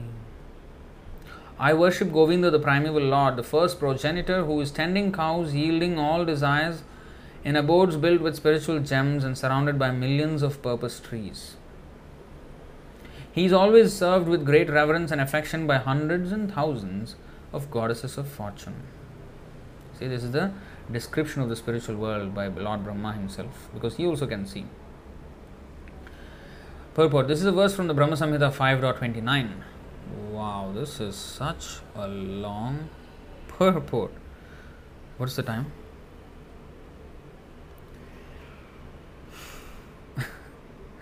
9:10. Okay, I think we will just read this maybe. Wow, this is amazingly long. I don't know, we can get it all out today.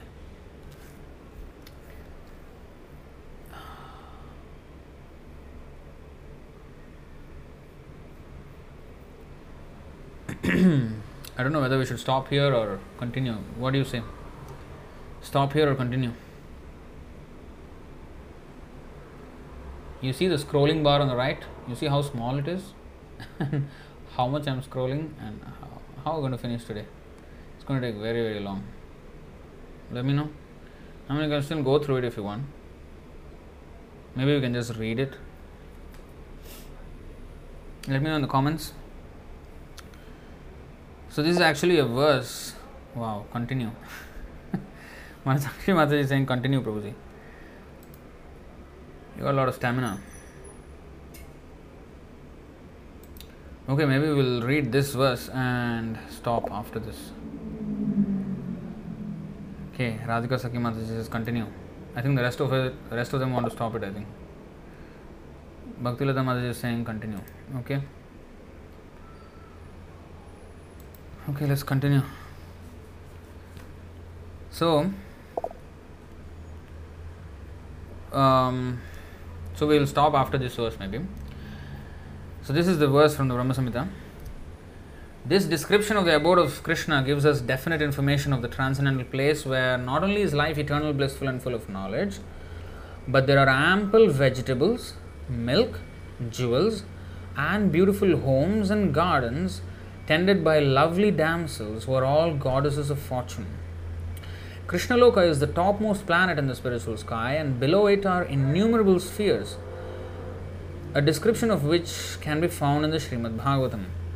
In the beginning of Lord Brahma's self-realization, he was shown a transcendental vision of the Vaikuntha spheres by the grace of Narayana. Later, by the grace of Krishna, he was shown a transcendental vision of Krishnaloka. This transcendental vision is like the reception of television from the moon via a mechanical system for receiving modulated waves, but it is achieved by penance and meditation within oneself. Spiritual and much subtle technology. This is subtle technology. In fact, this particular thing is spiritual technology, because to know Krishnaloka, you can actually know some things, like there are Ashtasiddhi, and you can even take things from other planets. If you can touch the moon with your finger, that is one of the 8 mystic powers. You can touch anything in the universe and bring it here. So that technology is there with the yogis, but it is subtle technology. It is not gross technology. Gross technology means like machines. To achieve something, we have to build a very gross, a very mechanical and huge effort to make such machines and all that to achieve these things. Just like now, live stream, we are depending on the telecom system, the entire internet and everything. So many things are going on in the background, the servers, we can't even know what is going on, but we're taking advantage of the system. Now, without all these servers and internet and nothing, the battle of Kurukshetra was relayed to Sanjaya by just mystic power, because of the mercy of Vyasadeva. So, this is technology, but it's subtle technology. Just by mantra, an arrow can be made into Brahmastra, nuclear weapon. Whereas the same nuclear weapon, if you want to do today, you got to unearth uranium from the earth, and it is highly dangerous to deal with it, and because you get radioactive, with all that, and then you have to construct huge nuclear reactors, make the missile head of uranium, and then carefully put inside the uranium, and then you have to prepare the missile itself, and you have to do all the technology to make it like a target, lock onto the target and then shoot it, and then the fuel systems to propel the missile on to the enemy. There's huge effort to get the same effect. That is what is called gross or ugra karma, horrible work or extensive work for the same result that can be obtained in another way, in a much simpler way. So this subtle technology was there with the yogis, like Kardamuni. Just by his will, he created an airplane. He was not an aeronautical engineer, putting some turbines and what all this fuel and no, nothing. Just by his mind. Even the Pushpaka Viman in which Ravana kidnapped Sita, it was actually from the Kuvera, that airplane. And that airplane goes on mantra. And wherever you want, it can go at will. It doesn't make a horrible sound like what the planes do here in the sky.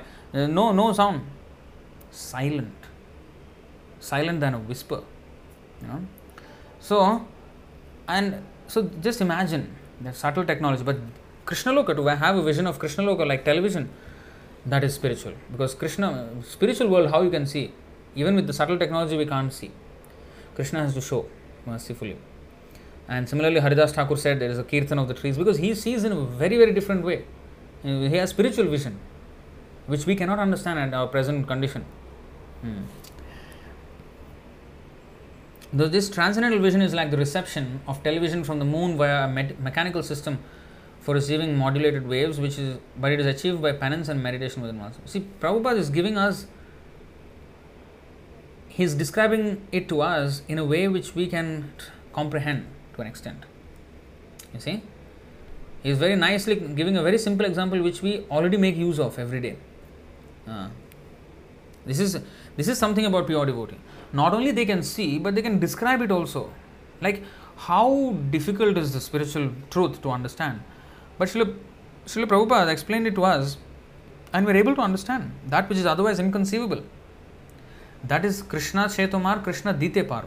He can not only understand, but he can teach others also how to understand and how to attain it also, how to see it also.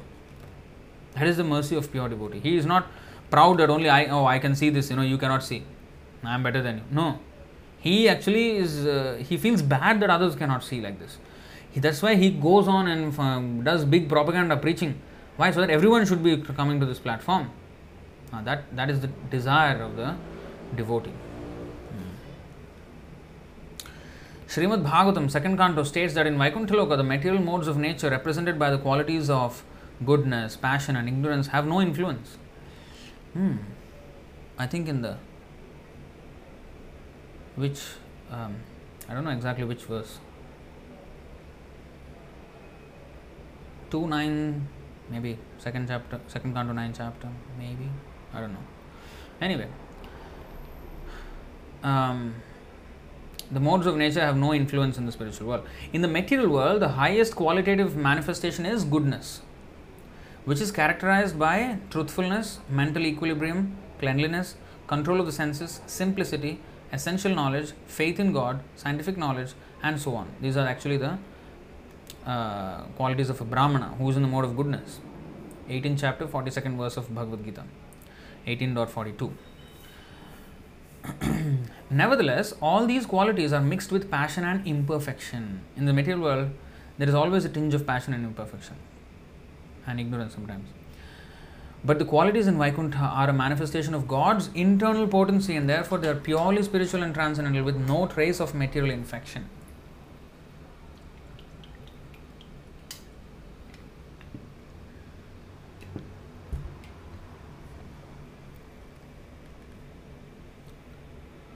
No material planet, even Satyaloka, is comparable in quality to the spiritual planets, where the 5 inherent qualities of the material world, namely ignorance, misery, egoism, anger and envy, are completely absent.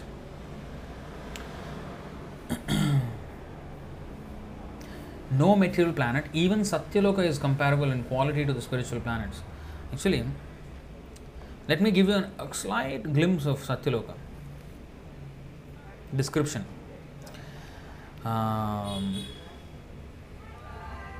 Is it even described in the... Maybe it is.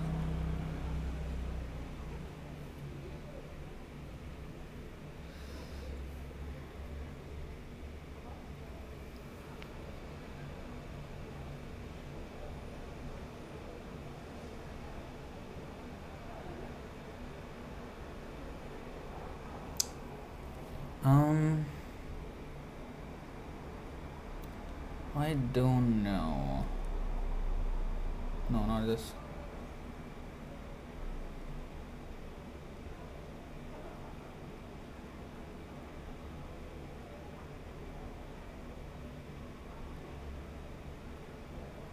There is a description of the assembly hall of Lord Brahma. Okay, wait.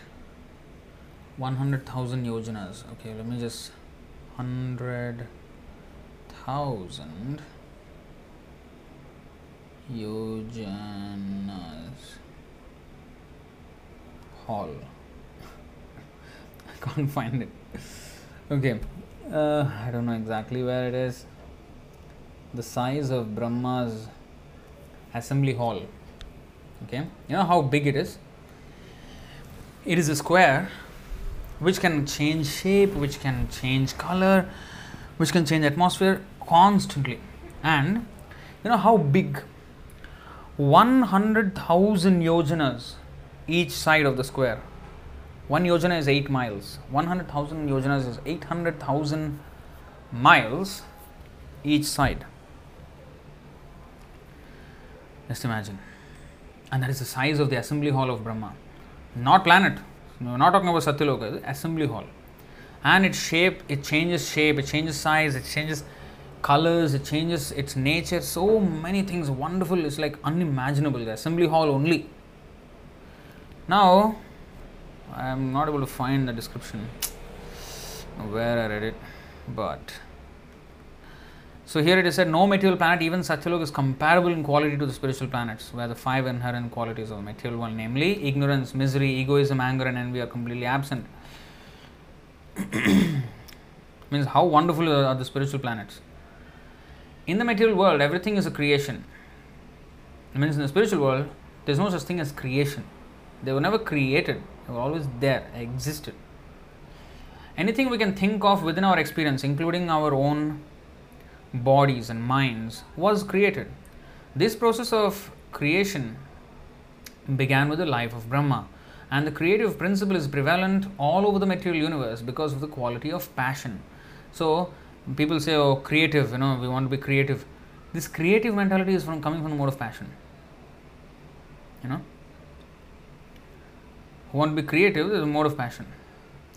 Those who are in the mode of goodness, they just want to maintain the status quo. They don't want to create other things. No. And even this mentality of creating something in the spiritual knowledge, that is actually the cause of downfall. And that's why those in the mode of goodness can understand the scriptures, because they don't try to create their own opinions. When we create our own opinions on the spiritual matter, spiritual subject, then it is material. It's influenced by the mode of passion and ignorance. So then you see that it doesn't become, it's changed. It's not Bhagavad Gita as it is anymore. Why there are so many commentaries on Bhagavad Gita? Because they try to be creative. They try to give the creative commentaries. Mode of passion is coming from the mode of passion. Ours is Bhagavad Gita as it is. Just maintain whatever is there. Just repeat. That is mode of goodness. Same. That's why Brahma is in the mode of passion. He is a creator, and Lord Vishnu is in the mode of goodness. He is maintainer. And mode of ignorance is destroyer.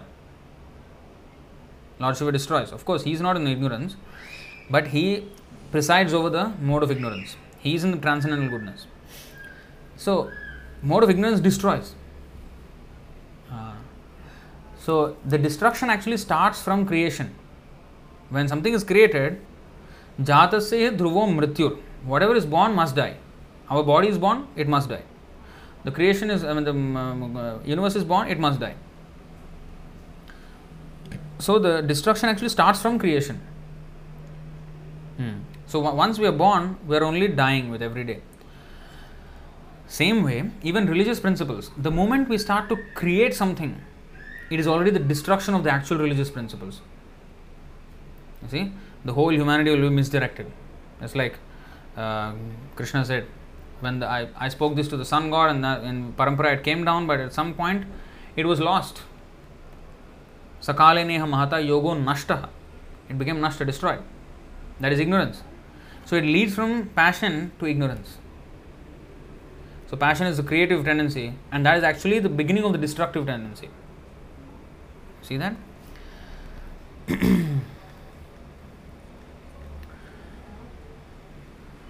But since the quality of passion is conspicuous by its absence in the Vaikuntha planet, actually, I really want to touch upon something. You see this? This is an edition. They edited Prabhupada's purport, and now it all makes even more sense. Why they were wrong in editing so. That particular purport, you see this? I'll show you something, which I discovered just recently, and we were discussing this topic, and Sunagopal Prabhu gave a very good insight on this, and now it makes a lot of sense.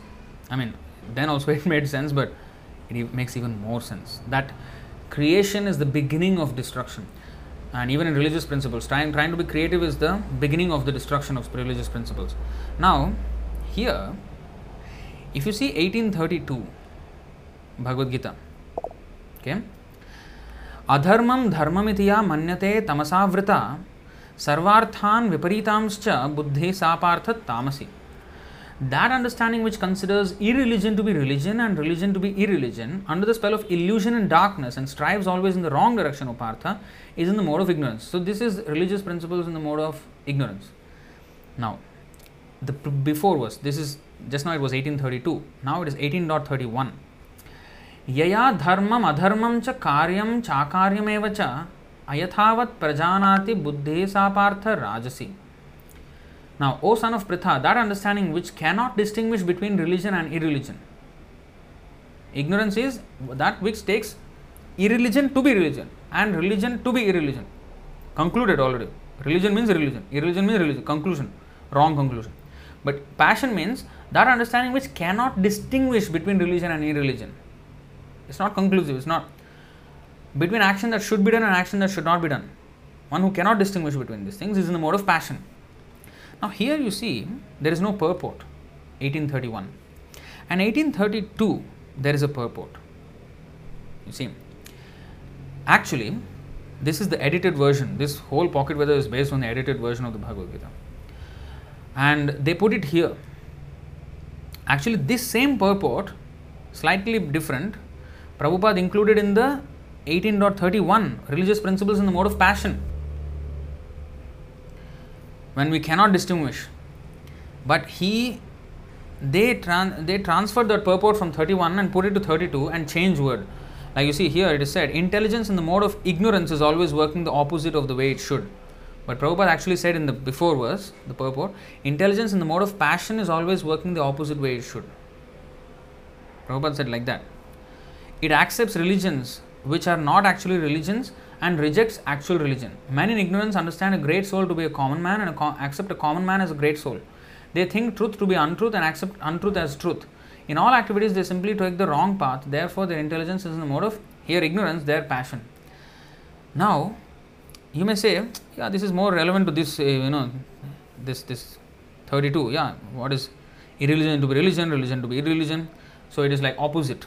Here is already conclusion. Whereas, you see, they think truth to be untruth, untruth as truth. Great soul as a common man as a great soul. So it looks like ignorance, right? But actually, it starts from passion.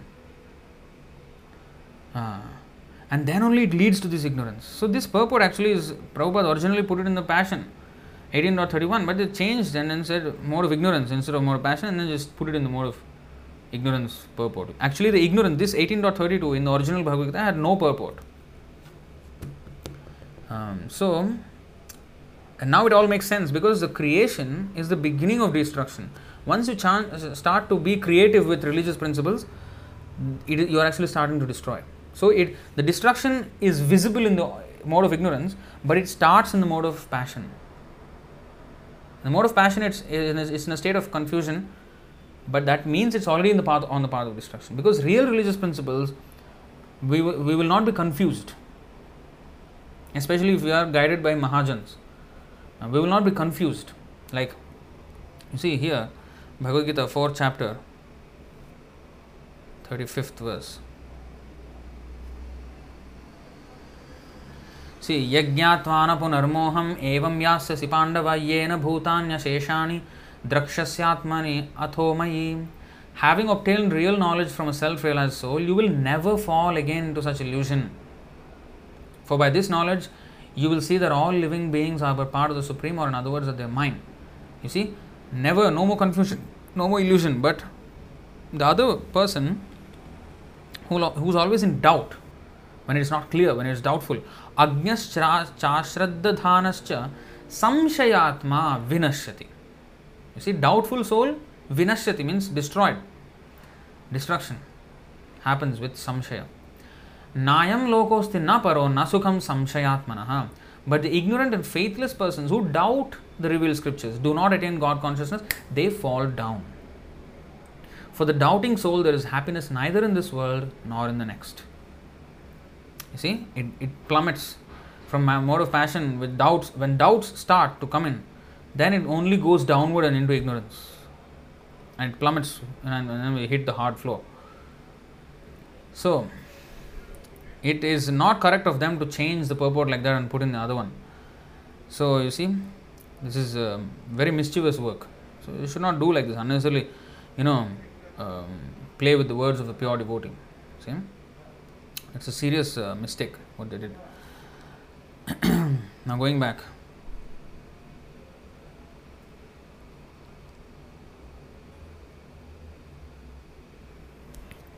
Okay.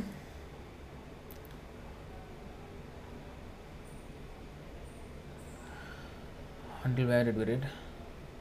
In the material world, everything is a creation. Anything we can think of within our experience, including even our own bodies and minds, was created.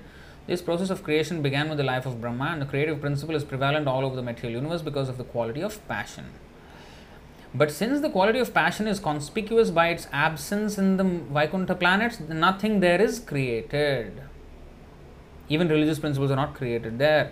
And even ordinary, creation of the planets. No, there's no creation there because there's no mode of passion. There is creation because there is mode of passion. So in the Vaikuntha planets, there is no mode of passion. Everything is sattvam vishuddham vasudeva sabdhitam. Everything is pure goodness. So everything is just maintained. There's no creation, there's no destruction. But since the quality of passion is conspicuous by its absence in the Vaikuntha planets, nothing there is created. Everything there is eternally existent. And because there is no mode of ignorance, there is also no question of annihilation or destruction. In the material world, one may try to make everything permanent by developing the above mentioned qualities of goodness, but because the goodness in the material world is mixed with passion and ignorance, nothing here can exist permanently, despite all the good plans of the best scientific brains. Therefore, in the material world, we have no experience of eternity, bliss and fullness of knowledge. Why? Because of passion and ignorance. But in the spiritual world, because of the complete absence of the qualitative modes, everything is eternal, blissful and cognizant. Everything can speak. You see this? Everything can speak. Everything can move. That means even stones also can speak. Everything can speak. Plants can speak. Birds can speak. Everything. And everything can move. Everything can hear. And everything can see in full blessed existence for eternity. The situation being so, naturally, space and time in the forms of past, present and future have no influence there. In the spiritual sky, there is no change because time has no influence. Here, change means because of the passage of time, everything changes. And change actually means destruction. Kalosmi loka kshayakrit pravriddho. Samahartum, what is that? 1132, I guess.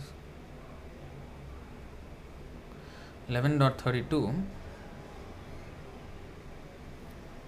Shri Bhagavan Uvacha Kalosmi loka kshayakrit pravriddho lokan samahartum iha pravrittah ritepitvam nabhavishyanti sarve yevasthitaha patyani keshu yodhaha. The Supreme Personality of Godhead said, Time I am, the great destroyer of the worlds, and I have come here to destroy all people. With the exception of you, the Pandavas, all the soldiers here on both sides will be slain. So we say everything changes in this material world. Change means destruction. Change means the original situation that was there is no more there. It is destroyed. It has been replaced by another situation now. We call it a change, but actually it's a destruction of one and creation of another. It's a series of creations and destructions. Like our own body, for example. Our body was created, that's why that verse, Dehinosmin yatha dehe kaumaram yauvanam jara tatha dehantara praptya. You see, as the embodied soul continuously passes in this body, from boyhood to youth to old age, the soul similarly passes into another body at death. A sober person is not bewildered by such a change. You see, so what is happening here? The embodied soul is continuously passing in different bodies, even in this so-called life, even in this life. Not that reincarnation is something to be only understood after we die and then we will see our next body. Even our current body is already a series of creations and destruction. Like I had a body when I was a small boy, infant, everybody has. That body is no more there. It's destroyed, replaced by another body. Now we call it a change. It is nothing but destruction. A series of creation and destruction. And finally, the body is completely destroyed and another body is created in another womb of another mother. So, tatha dehantara praptir. So, it is the same series that is moving.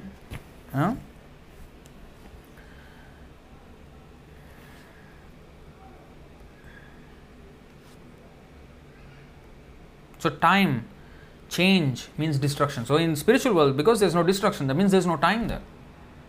Or rather, there is time, not in the way like in the material world. It has no power.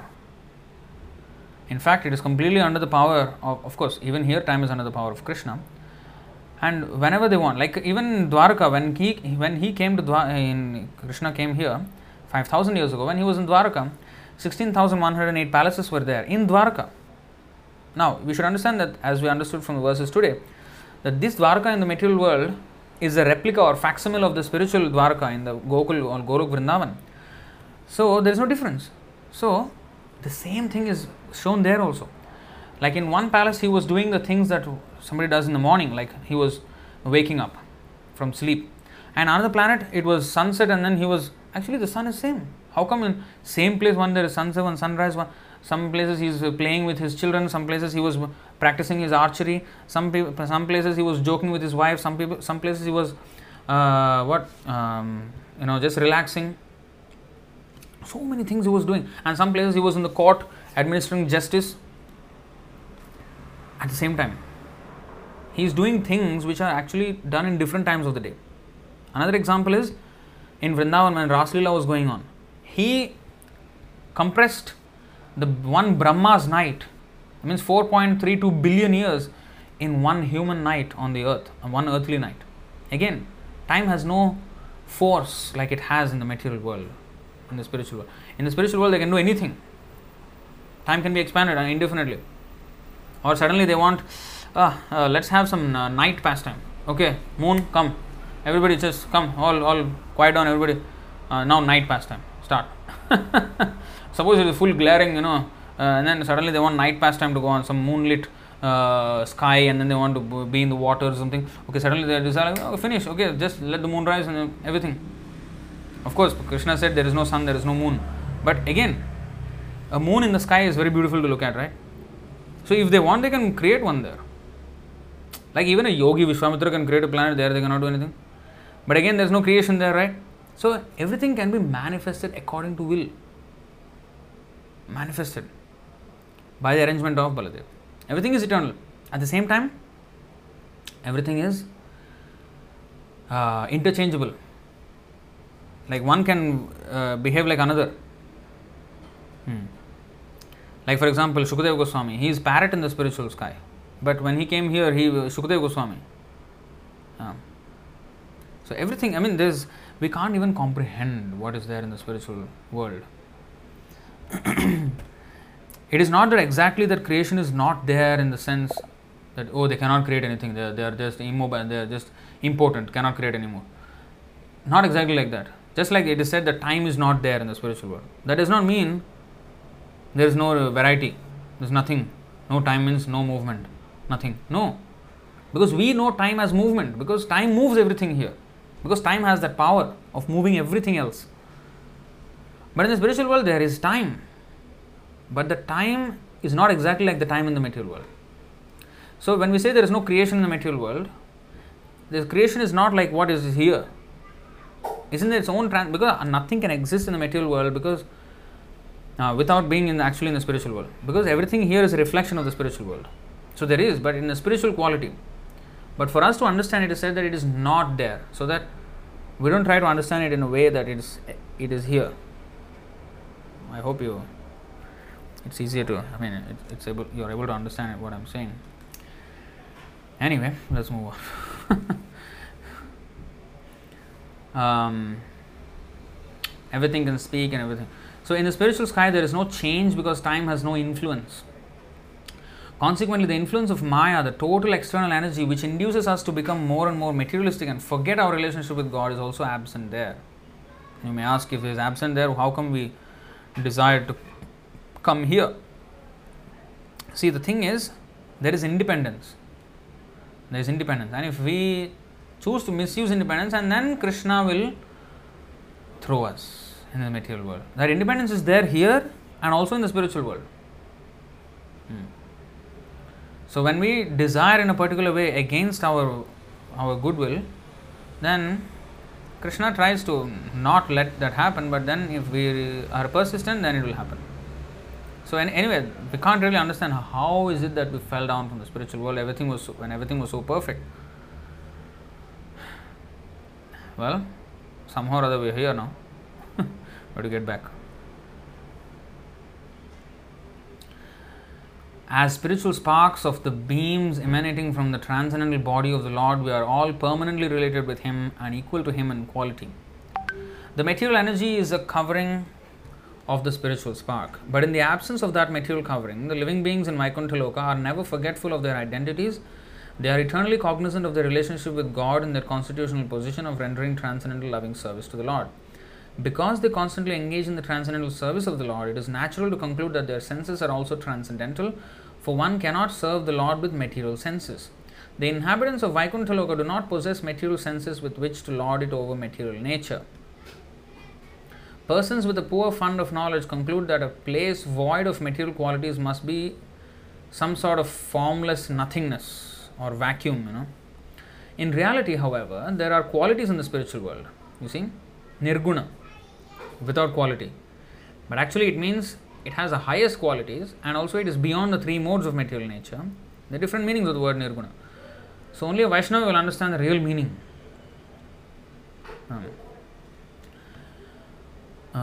There are qualities in the spiritual world, but they are different from the material qualities because everything there is eternal, unlimited and pure. The atmosphere there is self-illuminating and thus there is no need of a sun or a moon, a fire, electricity and so on. One who can reach that abode does not come back to the material world with a material body. There is no difference between atheists and the faithful in the Vaikuntha planets because all who settle there are freed from the material qualities and thus Suras and Asuras become equally obedient loving servitors of the Lord. The residents of Vaikuntha have brilliantly black complexions. See that? Brilliantly black. It's not exactly like the black in this material world.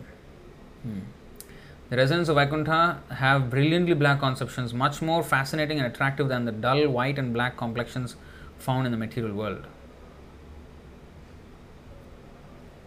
Much more fascinating and attractive than the dull, even the white here is dull. Much more attractive than the dull white and black complexions found in the material world. Their bodies, being spiritual, have no equals in the material world. The body of a bright cloud, when lightning flashes on it, merely hints at their beauty. That is a hint, the dark cloud when the lightning shines. That bluish black color is a hint of the spiritual color of the body is there, but it's not also the correct representation exactly. But it's very close to what can be achieved in this material world, but it's still far more inexplicable than we can comprehend. Generally, the inhabitants of Vaikuntha dress in yellow clothing. Their bodies are delicate and attractively built, and their eyes are like the petals of lotus flowers. Like Lord Vishnu, the residents of Vaikuntha have 4 hands decorated with a conch shell, wheel, club and lotus flower. Their chests are beautifully broad and fully decorated with necklaces of a brilliant diamond-like metal. Wow. Brilliant diamond-like metal, surrounded by costly jewels never to be found in the material world, even in the heavenly planets, The residents of Vaikuntha are always powerful and effulgent. Some of them have complexions like red coral cat's eyes and lotus flowers, and each of them has earrings of costly jewels. On their heads they wear flowery crowns resembling garlands. In the Vaikunthas, there are airplanes, but they make no tumultuous sounds. Material airplanes are not at all safe. They can fall down and crash at any time, for matter is imperfect in every respect. In the spiritual sky, however, the airplanes are also spiritual and they are spiritually brilliant and bright. These airplanes do not fly business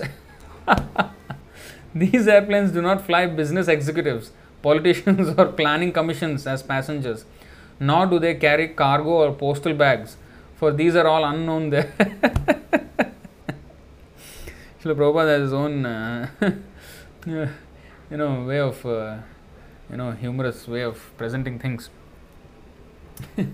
These airplanes do not fly business executives, politicians or planning commissions as passengers, nor do they carry cargo or postal bags, for these are all unknown there. That means there is no shipping, there is no Alibaba and Lazada and all this shopping, online shopping or Amazon.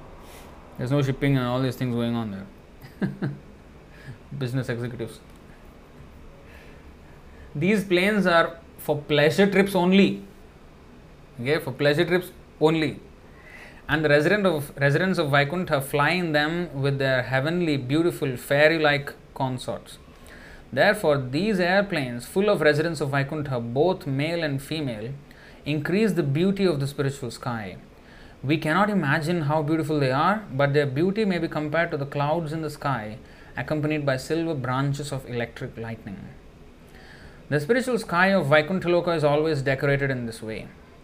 The full opulence of the internal potency of Godhead is always resplendent in Vaikuntha Loka, where goddesses of fortune are ever increasingly attached to serving the lotus feet of the personality of Godhead.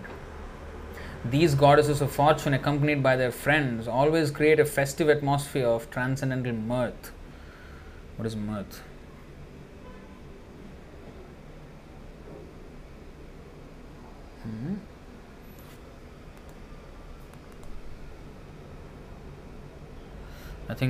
I don't know what is mirth.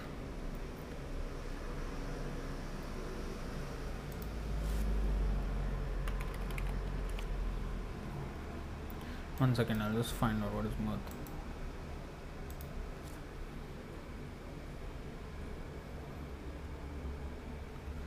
Mirth means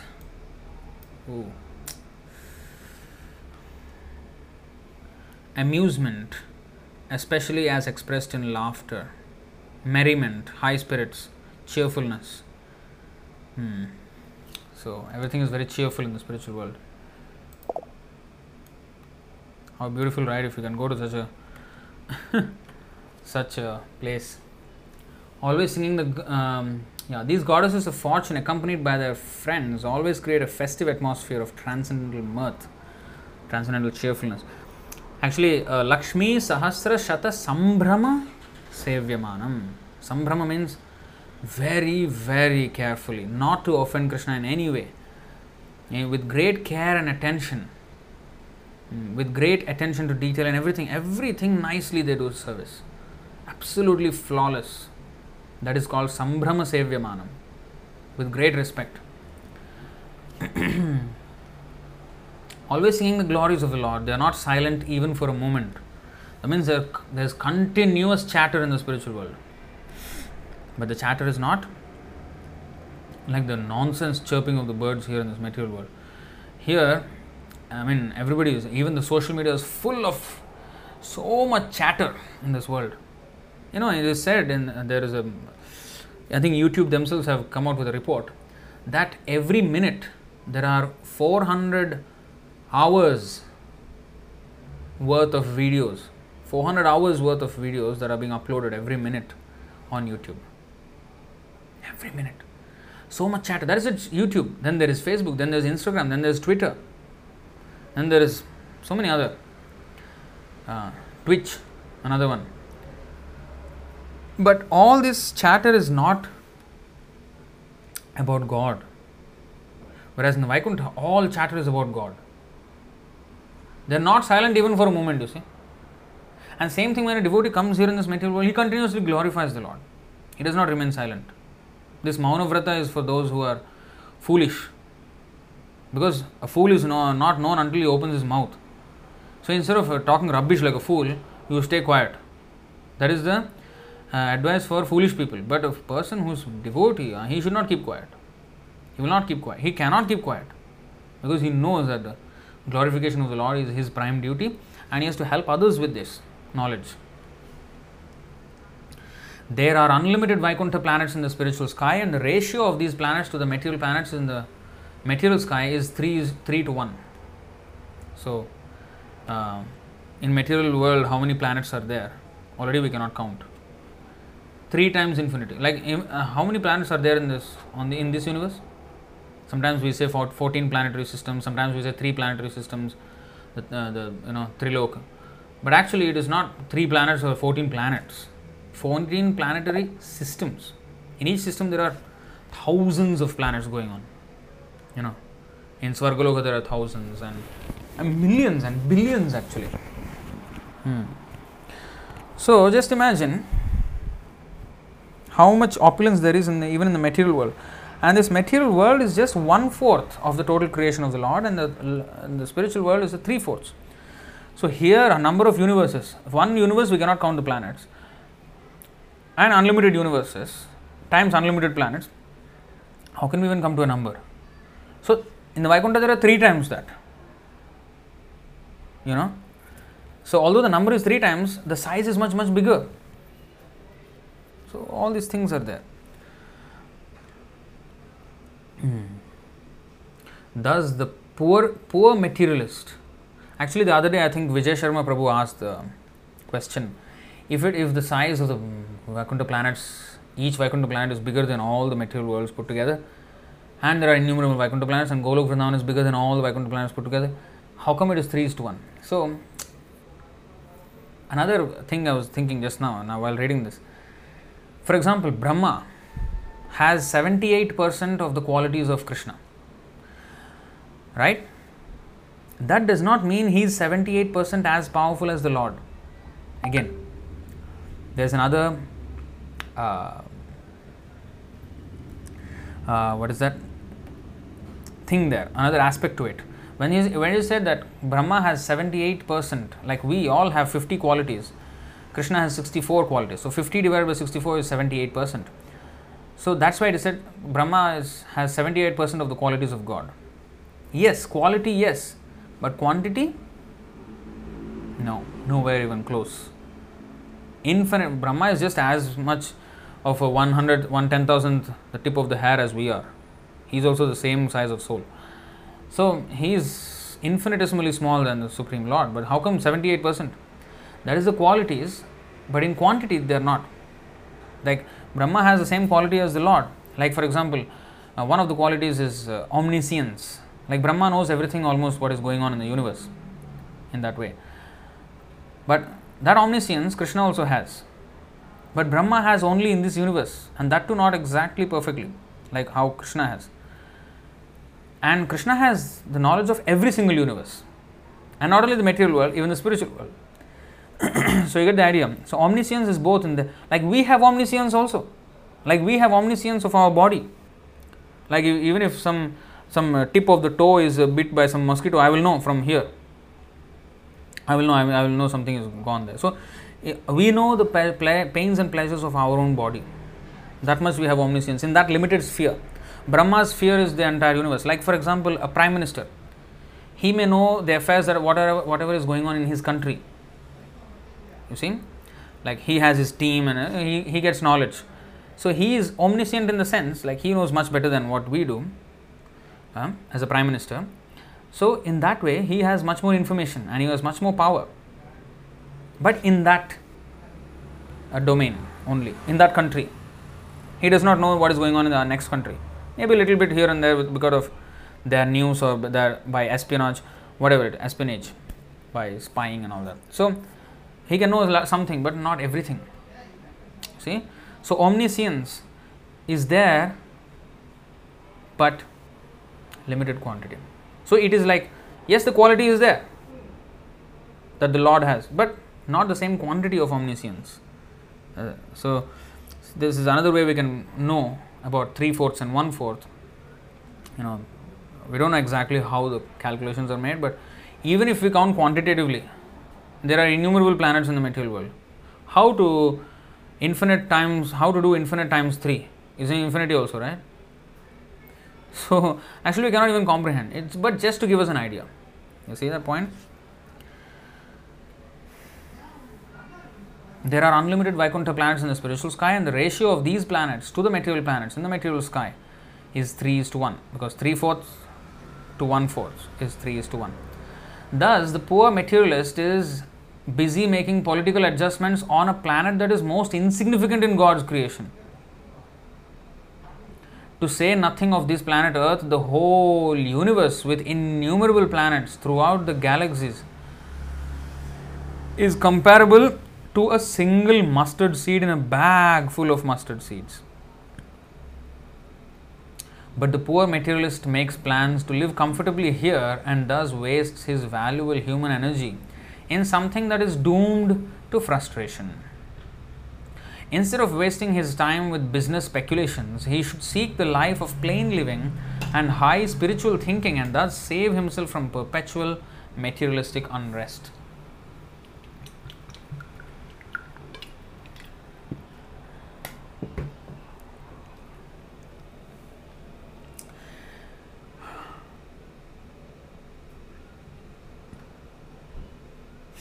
You see, we will just go to one verse and come back here. This is a beautiful verse. I think I showed it a few times in previous sessions. But you see, this exact thing is quoted here. Why this verse is there is because of all this. Prithvi, this is from Mukundamala Stotra, verse 14.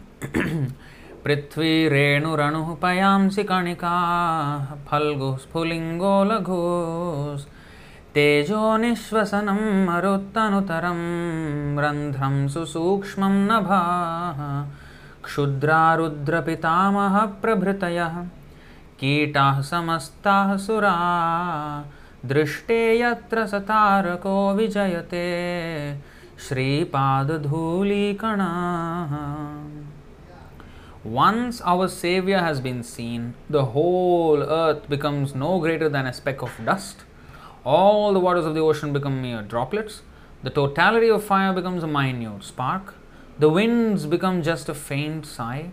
And the expanse of space becomes a tiny hole. Great lords like Rudra and grandfather grandfather Brahma become insignificant, and all the demigods become like small insects. Indeed, even one particle of dust from our Lord's feet conquers all. Now you see, with all these sized descriptions of the various planets and various worlds, we can actually understand that. So when our Savior has been seen, that means when one becomes Krishna conscious, once one comes in direct contact with Krishna, he is not interested in the earth is like a speck of dust. What does that mean? That means he will not be interested in the political, adjustments and trying to become a, overtake maneuver, political maneuver, like elections and so like fighting for power and all these things and political rallies and all these things. All this is for what? Just for one portion of land on the earth. But if the entire earth is just like a speck of dust, who cares for a speck of dust? In fact, if you have a speck of dust on your table, you just wipe out and throw it outside. So that much unimportant, these big things that people give so much value to, become so unimportant and petty and not worth even giving attention to. So that is the meaning. Dust means the waters become ocean. Ocean become mere droplets means what? That means they don't really care what is there in the ocean. They don't build all these big machines to go and explore the ocean. All these are, and even demigods become like insects. Who cares for a cockroach? Who cares for an ant? Like nobody cares. Nobody even gives any attention to a cockroach. In fact, get it out of the... So demigods, Brahma and Shiva become like insects. I'm going to speak of the rest of us. I think Bhaktilata Mataji has said that demigods are like insects, so what to say about us conditioned souls? Yeah. So you see how, this is the position when one becomes actually a devotee. When one becomes a devotee, he sees things in the proper perspective. Because actually this is the real perspective. That this whole universe is like a mustard seed. That's the real perspective. But because we are conditioned, because we are so interested in the material, we think this is very big and we are doing great things by doing, some humanitarian activities and, nothing we can do. The only thing we can do is, yes, propagate Krishna consciousness, get them out of here. Instead of wasting time with political adjustment, they can go back to Godhead. So we should open the eyes of the general mass of people. So that is preaching. So we share Prabhupada's knowledge, or Prabhupada, whatever he gave us, we share it with others. And it's not Prabhupada invented his knowledge. He was not creative in doing so. Bhagavad Gita as it is, maintained, mode of goodness, pure goodness. So such knowledge, when it is repeated, repeat again. We should not create our own thing. Repeat. And then the message will be perfect, and everyone will be benefited. See, that's why Prabhupada says, instead of wasting his time with business speculations, he should seek the life of plain living and high spiritual thinking, and thus save himself from perpetual materialistic unrest. Even if a materialist wants to enjoy developed material facilities, he can transfer himself to planets where he can experience material pleasures much more advanced than those available on earth. The best plan is to prepare oneself to return to the spiritual sky after leaving the body. However, if one is intent on enjoying material facilities, one can transfer himself to other planets in the material sky by utilizing yogic powers. The playful spaceships of the astronauts are but childish entertainments and are of no use for this purpose. He's like completely roasting these modern scientists.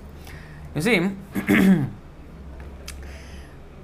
he called those spaceships as childish entertainments and are of no use to them. Just like if you give a toy car to a child, that's of no use. It's just it's a plaything. It cannot take you anywhere. It's not a real car.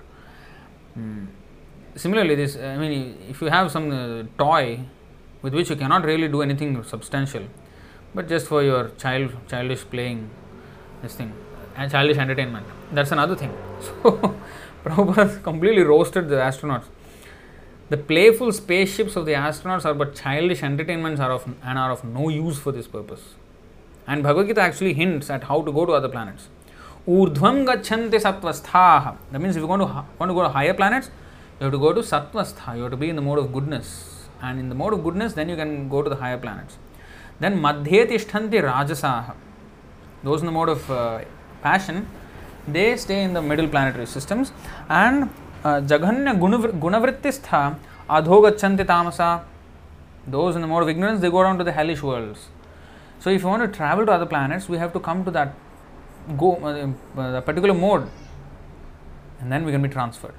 And the yogis, they attune their mentality, their life air in such a way that they cultivate that particular thing, mode, with which they can go to a particular planet.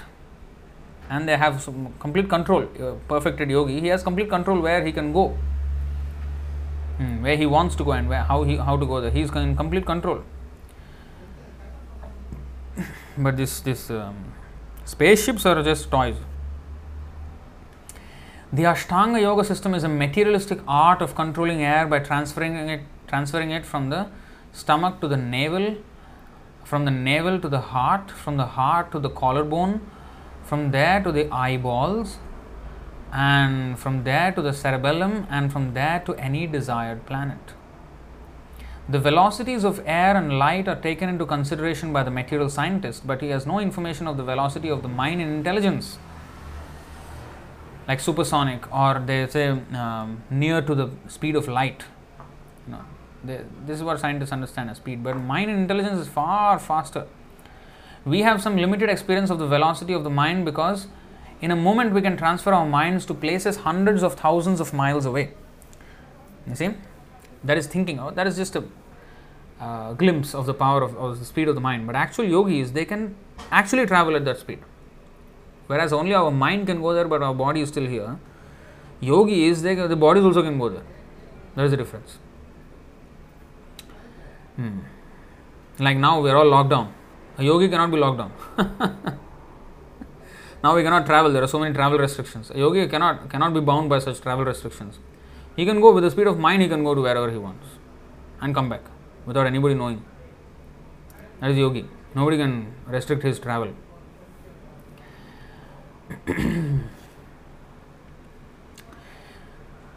We have some limited experience of the velocity of the mind because in a moment we can transfer our minds to places hundreds of thousands of miles away. Intelligence is even finer. Finer than intelligence is the soul, which is not matter like mind and intelligence, but is spirit or antimatter. The soul is hundreds of thousands of times finer and more powerful than intelligence, not just a little more. You know this verse 342.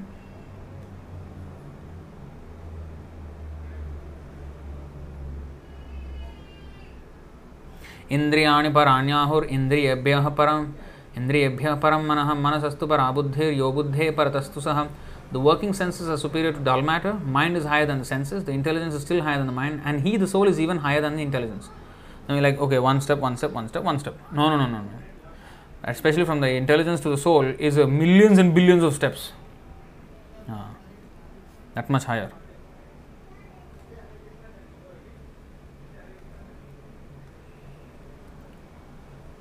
The soul is hundreds of thousands of times finer and more powerful than intelligence. We can thus only imagine the velocity of the soul in its traveling from one planet to another. You see? Needless to say, the soul travels by its own strength and not with the help of any kind of material vehicle. The bestial civilization of eating, sleeping, fearing and sense gratifying has misled modern man into forgetting how powerful a soul he has. As we have already described, the soul is a spiritual spark many times more illuminating, dazzling and powerful than the sun, moon or electricity. See?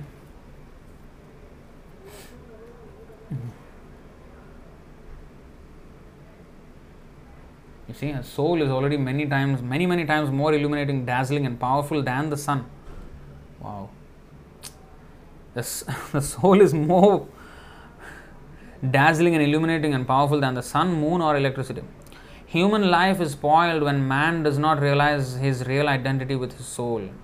Lord Chaitanya appeared with Lord Nityananda to save man from this type of misleading civilization.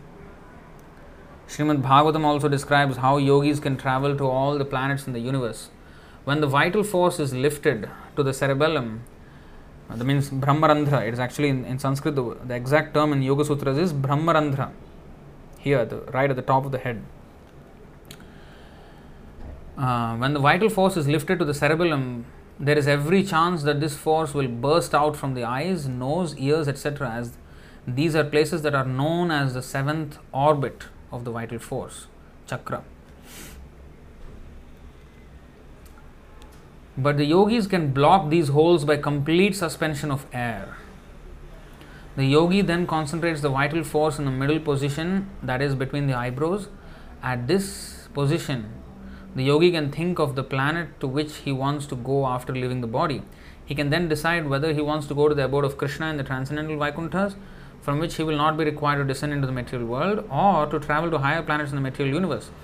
The perfect yogi is at liberty to do either. Now, we should note here that it is not a materialistic yogi that can go to Vaikuntha planets.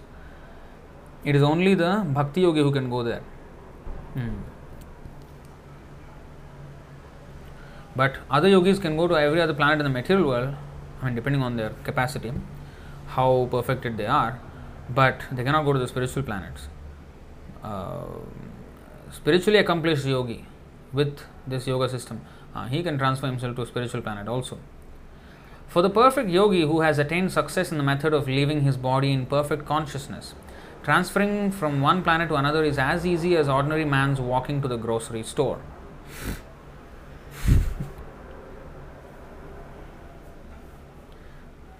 And for a pure devotee, he may not be externally looking like, he is, doing this samadhi and sitting down and, the soul bursting from the top of the head like Brahmarandhra. It does not looks like, he's doing all those things, but he easily goes to the spiritual planets. Much easier than even the yogis, because the yogis have to sit down and do all this pranayam, asana for thousands of years before they can attain such power that going to another planet is like walking to a grocery store. To get to that stage, one has to do a lot of tapasya. But a devotee, simply by thinking of Krishna, by the help of Krishna, he will go.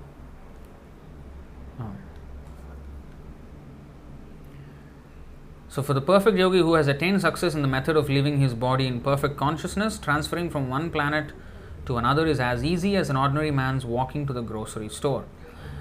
As already discussed, the material body is just a covering of the spiritual soul. Mind and intelligence are the undercoverings, and the gross body of earth, water, air and so on is the overcoating of the soul. Just like we have innerwear and outerwear. Like that, the soul is covered with innerwear, undercoverings, which is mind, intelligence and false ego, and outer covering, which is this material body that we can see. As such, any advanced soul who has realized himself by the yogic process, who knows the relationship between matter and spirit, can leave the gross dress of the soul in perfect order and as he desires. By the grace of God, we have complete freedom. Because the Lord is kind to us, we can live anywhere, either in the spiritual sky or in the material sky, upon whichever planet we desire. However, misuse of this freedom causes one to fall down into the material world and suffer the threefold miseries of conditioned life. The living of a miserable life in the material world by dint of the soul's choice is nicely illustrated by Milton in Paradise Lost. What is that? I think it's a book, maybe. The living of a miserable life in the material world by dint of the soul's choice is nicely illustrated by Milton in Paradise Lost. Similarly, by choice, the soul can regain paradise and return home back to Godhead. At the critical time of death, one can place the vital force between the two eyebrows. Okay, let me just check what is this Paradise Lost, because I'm not sure.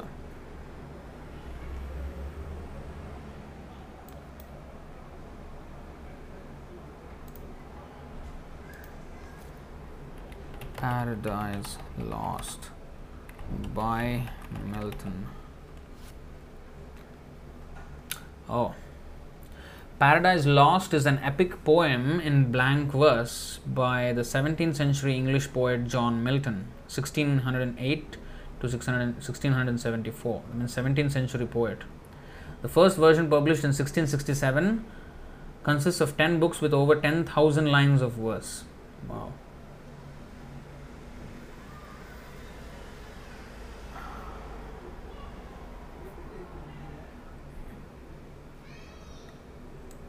Okay. Interesting. Paradise Lost. Okay, let's get back.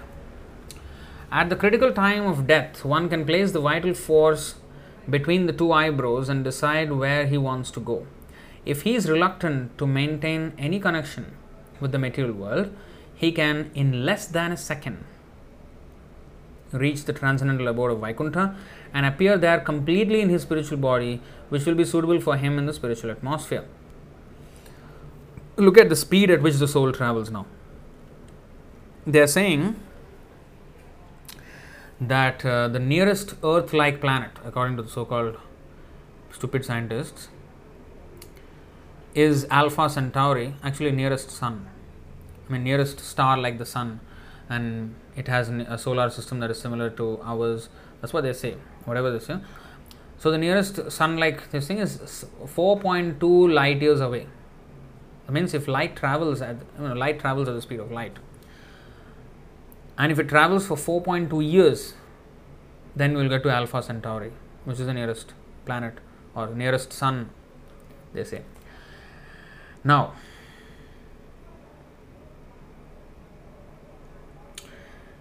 uh, 4.2 years at the speed of light. Now, that is just the nearest. And imagine the end of the universe. Where is the edge of the universe or the limits of the universe? And to go there, how far and how fast you have to go? And here, it is said that in less than a second, a soul can go to Vaikuntha planets. I mean, the space in the universe is so small compared to the thickness of the coverings of the universe.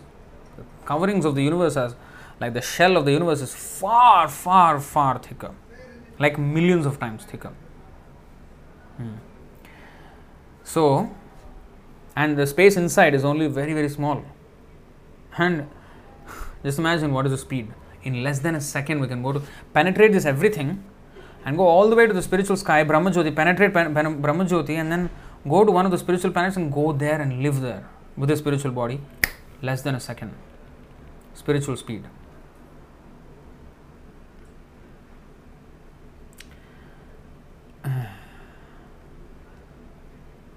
So,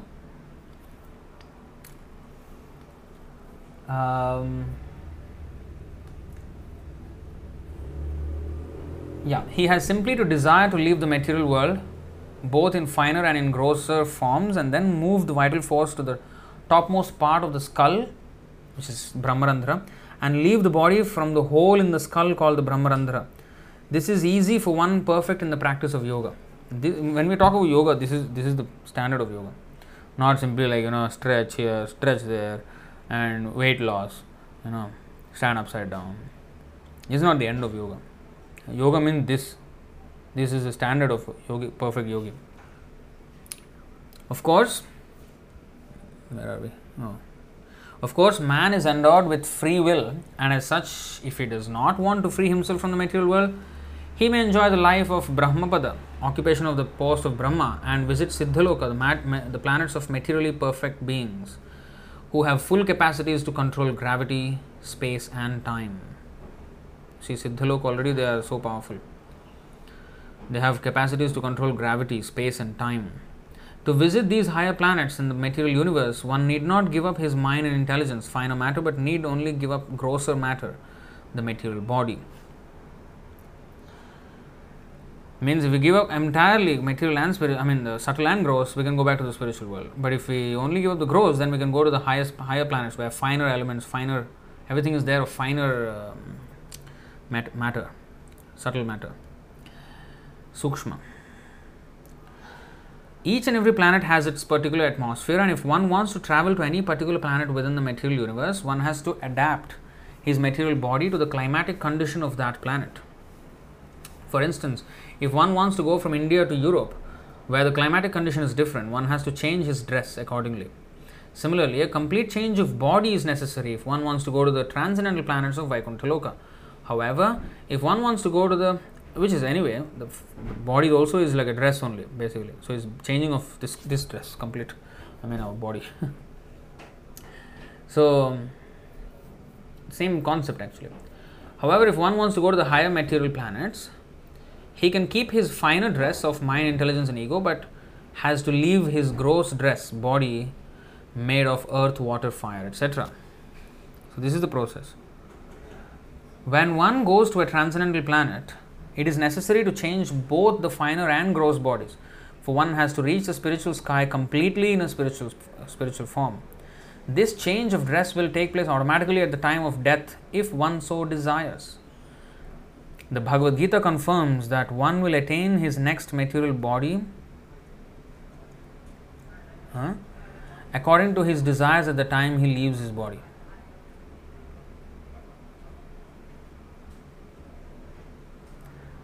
You know that verse, right? Yam yam vapi smaran bhavam tyajatyante kalevaram. 8.6 of Bhagavad Gita. The desire of the mind carries the soul to a suitable atmosphere as the wind carries aromas from one place to another. It's explained in the 15th chapter of Bhagavad Gita, 8th, 9th and 10th verses. Unfortunately, those who are not yogis but gross materialists, who throughout their lives indulge in sense gratification, are puzzled by the disarrangement of the bodily and mental condition at the time of death. Such gross sensualists, encumbered by the main ideas, desires and associations of the lives they have led, desire something against their interest and thus foolishly take on new bodies that perpetuate their material miseries. What is this sentence?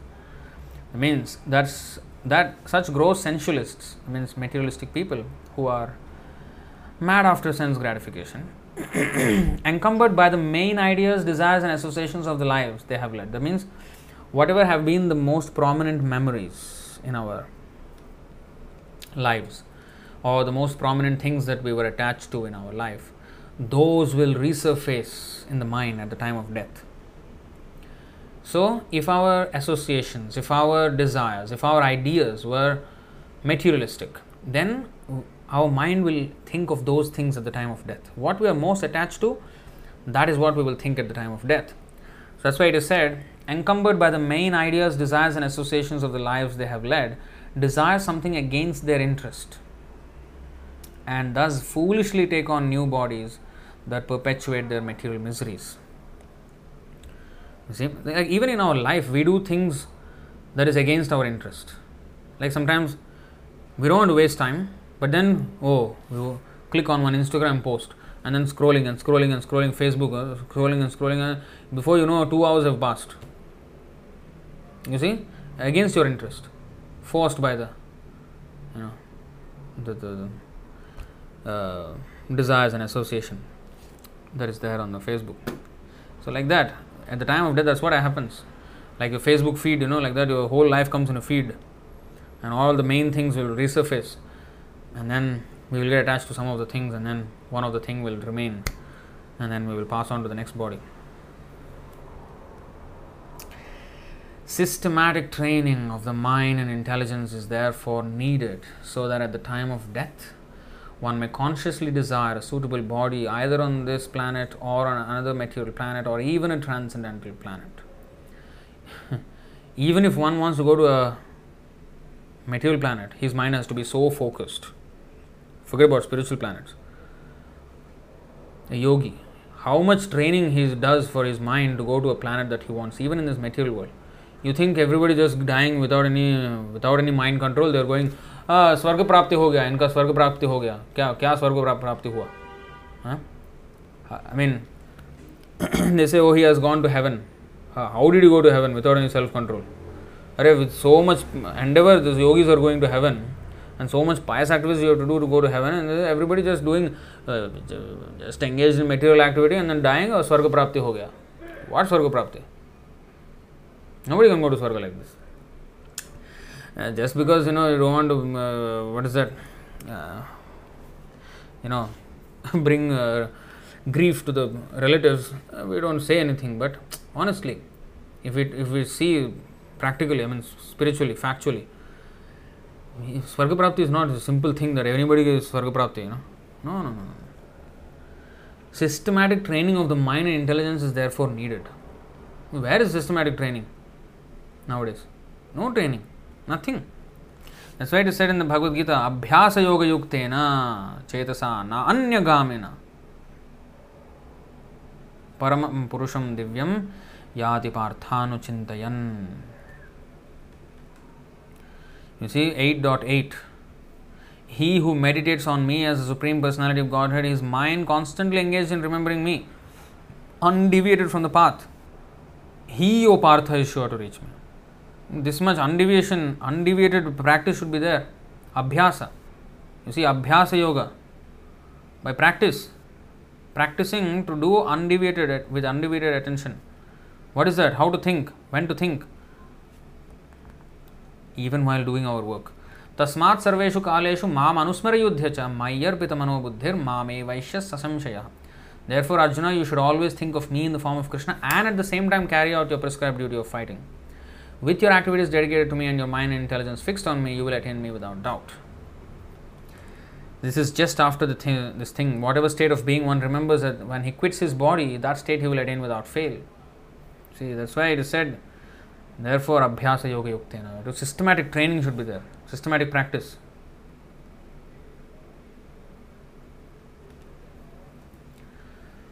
A civilization that does not consider the progressive advancement of the immortal soul merely fosters a bestial life of ignorance.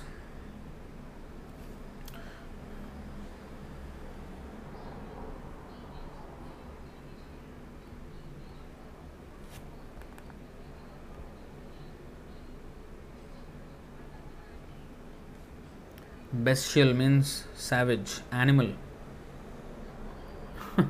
Bestial. Yeah, bestial. That's how it's pronounced. Okay. Bestial means animal. Animal-like. Fosters a bestial life of ignorance. So, animal life. It is foolish to think that every soul that passes away goes to the same place. Either the soul goes to a place he desires at the time of death, or upon leaving his body he is forced to accept a position according to his acts in his previous life. The difference between the materialist and the yogi is that a materialist cannot determine his next body, whereas a yogi can consciously attain a suitable body for enjoyment in the higher planets. Throughout his life, the gross materialist, who is constantly after sense gratification, spends all day earning his livelihood to maintain his family, and at night he wastes his energy in sex enjoyment, or else goes to sleep thinking about all he has done in the daytime. That is the monotonous life of the materialist. Although differently graded as businessmen, lawyers, politicians, professors, judges, coolies, pickpockets, laborers, and so on, Materialists all simply engage in eating, sleeping, fearing, and sense gratification, and thus spoil their valuable lives pursuing luxury and neglecting to perfect their lives through spiritual realization. Yogis, however, try to perfect their lives, and therefore the Bhagavad Gita enjoins that everyone should become a yogi. Tasmad yogi bhavarjuna. Yoga is the system for linking the soul in the service of the Lord. Only under superior guidance can one practice such yoga in his life without changing his social position. Therefore, one has to surrender to spiritual master. As already described, a yogi can go anywhere he desires without mechanical help. For a yogi can place his mind and intelligence within the air circulating. He can place his mind and intelligence within the air circulating inside his body, and by practicing the art of breath control, he can mix that air with the air that blows all over the universe outside his body. With the help of this universal air, a yogi can travel to any planet and get a body suitable for its atmosphere. We can understand this process by comparing it to the electronic transmission of radio messages. With radio transmitters, sound waves produced at a certain station can travel all over the earth in seconds. That's how we see live telecast, not only radio, even television signals. But sound is produced from the ethereal sky, and as already explained, subtler than the ethereal sky is the mind, and finer than the mind is the intelligence. Spirit is still finer than the intelligence, and by nature it is completely different from matter. Thus, we can just imagine how quickly the spirit soul can travel through the universal atmosphere. See, he is scientifically describing how it is possible for the spirit soul to go at such speeds. So, if even air, which is one of the grosser elements, the sound can pass so fast that we can have live telecast just seconds maybe delay from what is happening thousands and thousands of kilometers away. Just imagine. So, how this is possible, how the sound can travel so fast. What about soul? To come to the stage of manipulating finer elements like mind, intelligence and spirit, one needs appropriate training, an appropriate mode of life, and appropriate association. Three things. What is that? To come to the stage of manipulating finer elements like mind, intelligence and spirit, one needs appropriate training, appropriate mode of life, and appropriate association. Such training depends upon sincere prayers, devotional service, achievement of success and mystic perfection, and a successful merging of oneself in the activities of the soul and supersoul. A gross materialist, whether he be an empiric philosopher, a scientist, a psychologist, or whatever, cannot attain such success through blunt efforts and word jugglery.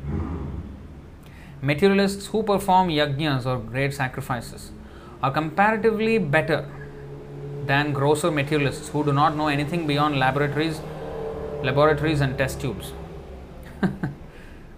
See, those materialist karmakandis, they do yajnas to go to higher planets. They are actually better than the so-called scientists, because scientists only concern themselves with test tubes and laboratories, don't know much more than that.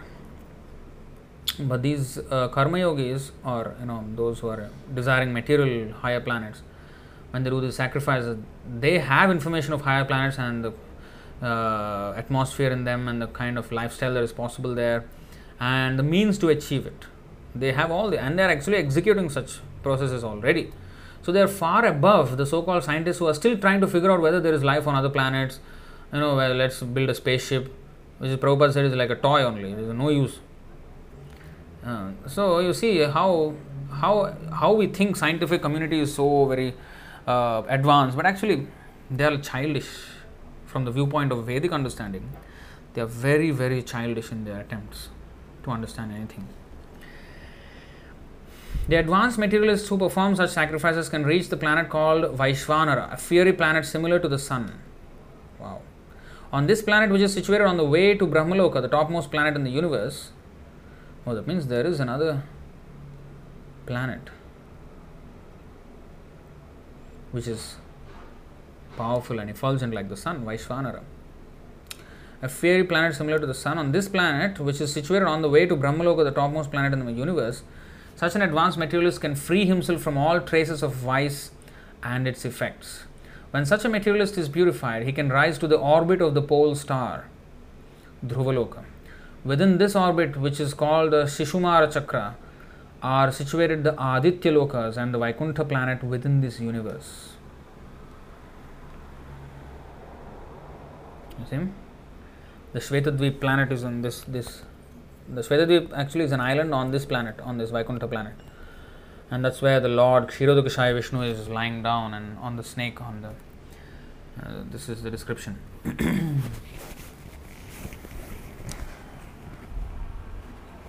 A purified materialist who has performed many sacrifices, undergone severe penances, and given the major portion of his wealth in charity.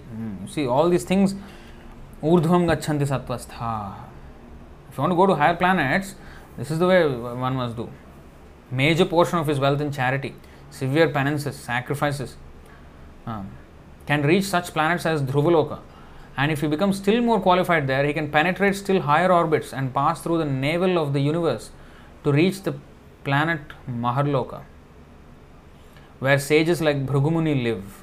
In Maharloka, one can live even to the time of the partial annihilation of the universe. This annihilation begins when Anantadev, from the lowest position in the universe, produces a great blazing fire. The heat of this fire reaches even Maharloka, and then the residents of Maharloka travel to Brahmaloka. From Maharloka down, they go even higher, Brahmaloka, which exists for twice the duration of Parardha time. Parardha means, 1/2 of the universe lifetime. So the entire lifetime of the universe is Dviparardha. And now we are in the second Parardha. The first Parardha of the universe is already finished. Now we are in the second Parardha. Just started. So we are in the second half of Brahma's life. Brahma has already finished 50 years of his 100 years. We are in the 51st year actually of Brahma's life. This is stated in the Bhagavatam also, I think.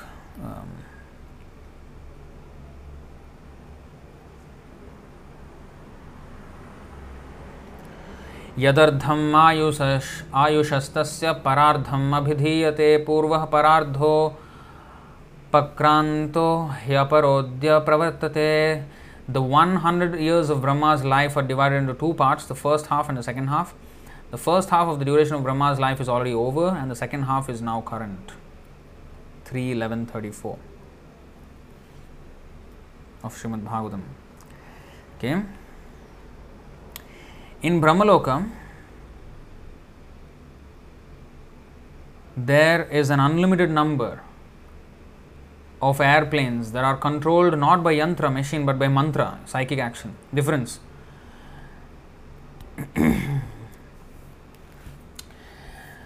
See, yantra and mantra. The yantra means machine, mantra means the sound, psychic action. So, the modern people can travel by yantra, but yogis can travel by mantra. So, in the Brahmaloka, there is an unlimited number of airplanes and that are controlled not by yantra but by mantra, machine, not by machine but by psychic action.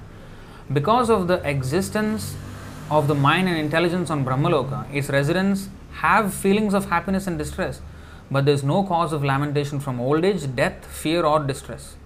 They feel sympathy, however, for the suffering living beings who are consumed in the fire of annihilation. The residents of Brahmaloka do not have gross material bodies to change at death, but they transform their subtle bodies into spiritual bodies and thus enter the spiritual sky. You see, when Krishna said in the Bhagavad Gita, Brahma Bhuvanaloka Punaravartin Arjuna, from Brahmaloka down to the Patala, all are places of misery. Everywhere Punaravartin means repeated birth and death take place. But you see, especially from Brahmaloka, if you are not falling down, if you are going up, then they actually is not death like what we experience as death here. Here death is much more painful than on Brahmaloka. Even in the heavenly planets, the death is not as painful as here. It's like a transformation only. You see, the residents of Brahmaloka do not have gross material bodies to change at death, but they transform their subtle bodies into spiritual bodies and thus enter the spiritual sky. The residents of Brahmaloka can attain perfection in three different ways. Virtuous persons who reach Brahmaloka by dint of their pious work become masters of various planets after the resurrection of Brahma. Those who have worshipped Garbhodakashaya Vishnu are liberated with Brahma, and those who are pure devotees of the personality of Godhead at once push through the covering of the universe and enter the spiritual sky. You see this? Interesting, huh? Virtuous persons who reach Brahmaloka by dint of their pious work become masters. So by dint of pious work, that means karma kanda process, they rise all the way to Brahmaloka. They become masters of various planets after the resurrection of Brahma. Brahma, when he wakes up every night, every day, and creation takes place again, and all the heavenly planets, earthly planets, and below everything, then they become masters of those planets like demigods. Now, those who on Brahmaloka worship Garbhodakashaya Vishnu are liberated with Brahma. When Brahma, after the end of his life of 100 years, which is at the end of this universe, he gets liberated and they go liberated with him. And those who are pure devotees of the Supreme Person, but that means, you see, even Brahmaloka who worship Garbhodakashaya Vishnu may still not be pure devotees. That means this word pure devotee is not so cheap word. That's why in the Guru Vandana song, if you notice, we sing this line in the end, last one. Ebe Jasha Ghushuk Tribhuvan. What is this? His fame is known all over the three worlds. The spiritual master's fame. You may say, this is just, poetic rendition, it does not have much meaning. No. Actually, his fame is known because, see, Krishna is with him, a pure devotee. So when Krishna is with him, all the demigods are also there. Wherever Krishna is interested, demigods are also interested. That's why Prabhupada also, they are interested in, because a pure devotee. In fact, you will see when Prahlad Maharaj was in the womb of his mother, Kayadu, the Indra, he wanted to kill the child. But Narad Muni told, no, the child in this womb is not an ordinary child or not even a demon like his father. He is actually a pure devotee. Then what the demigods did? They circumambulated Kayadhu. They circumambulated the mother because the pure devotee is in that womb. So demigods also, they worship a pure devotee. This is called Ebe Jasha Ghushuk Tribhuvana. That's why we have incident where Narad Muni also came to visit Srila Prabhupada. Srila Prabhupada himself said. So these things are possible because pure devotee. Pure devotee is more, that's why that verse is there, no? Acharyam mam vijaniyan na avamanyeta karhichit na martya buddhya suyeta sarvadeva mayo guruhu. Guru's position, Guru means must be a pure devotee. Okay? Not some cheapskate rascal professing as Guru with 2/3 majority of some GBC. No. Not talking about such rascals. But talking about actual Guru who is qualified, pure devotee. This is one should know the Acharya as myself and never disrespect him in any way. One should not envy him, thinking him an ordinary man, for he is the representative of all the demigods. That means the pure devotee is higher than even the greatest of demigods, Brahma also. Because even Brahma is interested. Why he became Brahma? Because he was interested to control. But of course he was a very great devotee, that's why he was given the service of controlling the entire universe. But he had the desire to become such an overlord. But pure devotee is not even interested in that. Completely pure. And therefore he is to be worshipped even greater than the demigods. Acharya mam vijaniyan sakshat haritvena, on the platform of Hari. Demigods all, we cannot worship them on that platform, but pure devotee we have to worship, Acharya we have to worship on the platform of Hari. Let's see why so. Why it is so important, the position of Guru, and what kind of a person he must be, a pure devotee, to be on the platform of Sakshat Haritvena.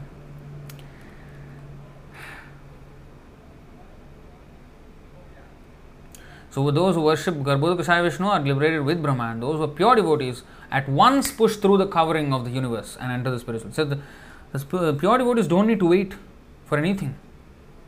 They don't have to wait until Brahma finishes his life and then go with him. Any time they want, they can just push through the coverings of the universe, Go back to Krishna Loka. The numberless universes exist together in foam-like clusters. See, this is another thing which we cannot understand, you see, with our brains. The numberless universes exist together like foam-like clusters. You know, when you see foam, how many clusters of bubbles are there in the foam? Like that, each bubble is like one universe. One universe is like a bubble and like a foam, and that's how universes are there. The numberless universes exist together like in foam-like clusters, and so only some of them are surrounded by the water of the causal ocean. When agitated by the glance of Karanodakashaya Vishnu, material nature produces the total elements. Wow, this is interesting. Only some of them are surrounded by the water of the causal ocean. Not every universe is surrounded by the water of causal ocean, that means. Yeah. When agitated by the glance of Karanodakashaya Vishnu, material nature produces the total elements, which are 8 in number and which gradually evolve from finer to gross. A part of ego is the sky, a part of which is air, a part of which is fire, a part of which is water, a part of which is earth.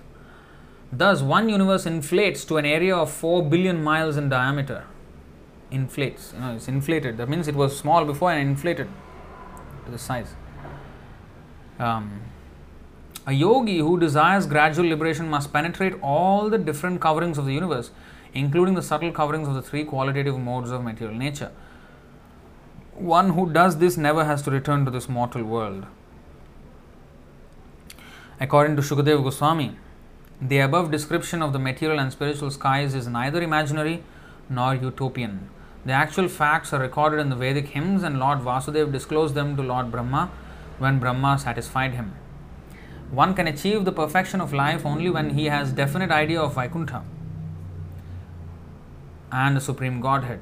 One should always think about and describe the Supreme Personality of Godhead, for this is recommended in both the Bhagavad Gita and the Bhagavad Puran, which are 2 authorized commentaries upon the Vedas. Lord Chaitanya has made all these subject matters easier for the fallen people of this age to accept, and Sri Chaitanya Charitamrita has therefore presented them for the easy understanding of all concerned. Jai, what is the time? Wow, it's almost 11. You see, it was 9:10 when I asked you whether we shall proceed with this verse. 1.5 hour, 1 hour 40 minutes have passed since then. 1.5 hours, sorry. Okay, let's go to the questions.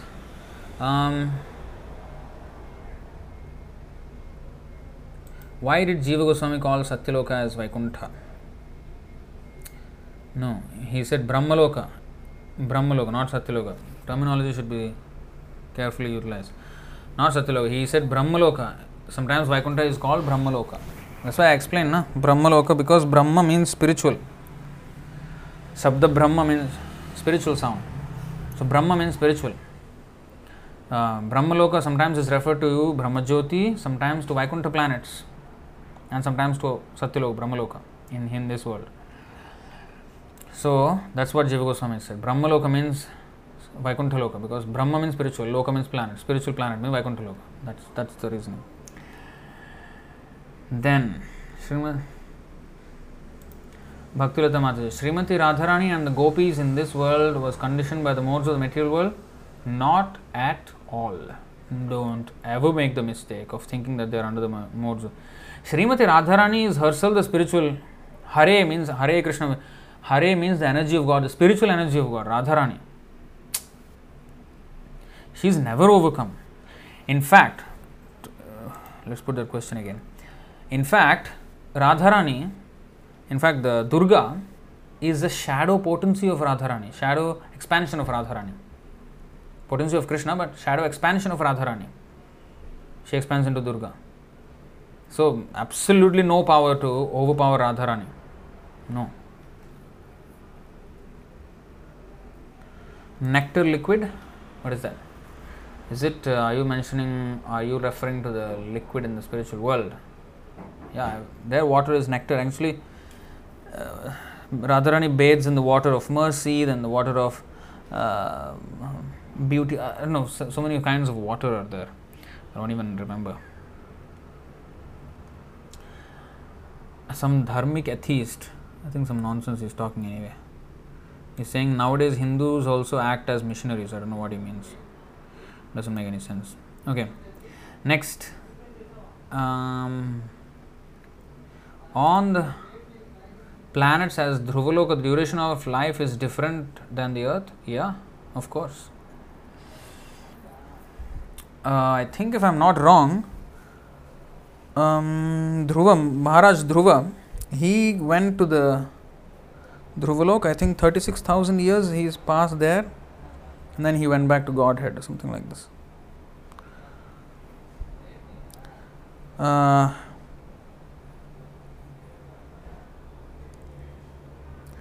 Because of this, Bhrigu Muni, because of this, Bhrigu Muni could watch the Mahapralaya. Interesting. Yeah. And then there's this question of, a few questions up.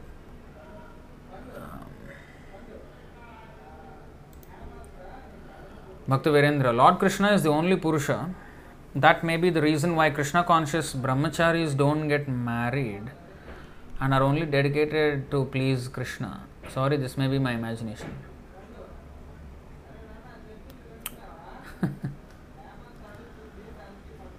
I don't know what you mean actually. Any brahmachari doesn't get married, whether even if it's Krishna conscious or not. Anyway, that's another. Manajakshamaji, when Shri Krishna appears on the face of the earth, he can also make his dhams appear. Prabhuji, what happens to those dhams during the Mahapralaya?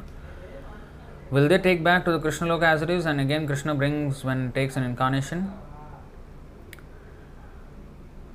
Yeah, so sometimes even before Mahapralaya, like for example, I told you, the Radha Kund, for example, was lost. Was again Chaitanya Mahaprabhu manifested it. He dug actually the paddy field. So even before the Mahapralaya happens, these things can be lost in the course of time. You see, lost means it's not that they go away somewhere. They are covered. The knowledge of them is covered. That means the ordinary people don't have access. But like Chaitanya Mahaprabhu, he dug a paddy field. Now that is Radha Kund, he said. Now that paddy field was there, so Radha Kund was actually there. But people did not know, and no worship was going on. So that's how the knowledge of such. So when it is said it is lost, our knowledge of it is lost, but it is not lost by itself. And in fact, nobody can destroy such spiritual abodes by ordinary pralaya of the material world.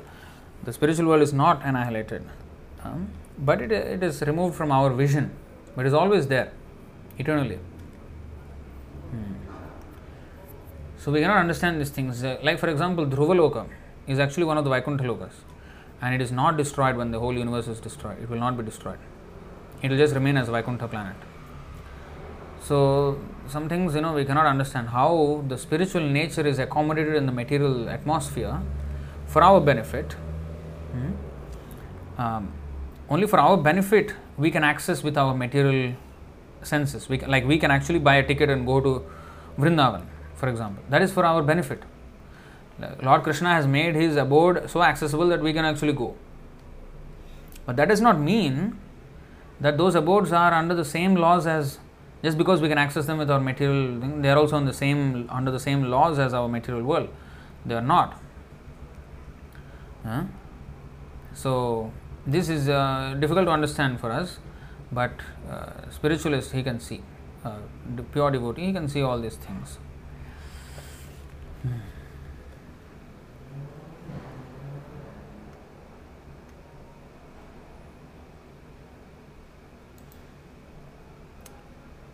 Bhaktilata Mataji is asking, in relation to trying to get rid of your illness instead of cultivating the cause of it, many times we have such ingrained bad habits. The mind is conditioned to seek material pleasure indulgences. Prayer would be the only way out of this. Leave everything in the hands of Krishna. Not leave everything in the hands of Krishna. We have to hold on to the hand of Krishna. That's the thing. The thing is, we don't want to hold on to the hand of Krishna. Leaving everything to Krishna means, okay, I give up. Not that kind of thing. No, we have to hold on. We cannot give up. We have to hold on to the hand of Krishna. And that means, basically, we have to hold on to the Bhakti Rajjum. What is that? The rope of devotion.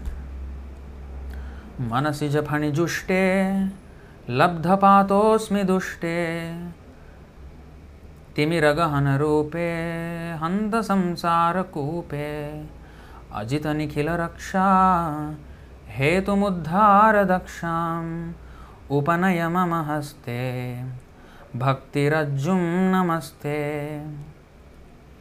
Alas, I have fallen into the deep, dark, filthy well of samsara in which the viper of sex desire dwells. O invincible Lord, the rope of devotional service is the cause of universal protection and is expert at delivering the fallen souls. Please place that rope in my hand and I offer my respectful obeisances unto you. And when the rope is placed in your hand, what do? Leave it to Krishna. No. Hold it tight as your life belongs. As dear as your life. Because your life depends, your spiritual life depends on the holding on to the rope. Like, suppose somebody is picking you up and you hold on to the rope, they can pick you up. But if you don't want to hold on to the rope, then even the rope is let down. If I am not interested in holding on to the rope, I cannot be picked up. Somebody can pick me up if I agree to hold on tightly to the rope, leaving nothing for chance, just holding as tight as we can.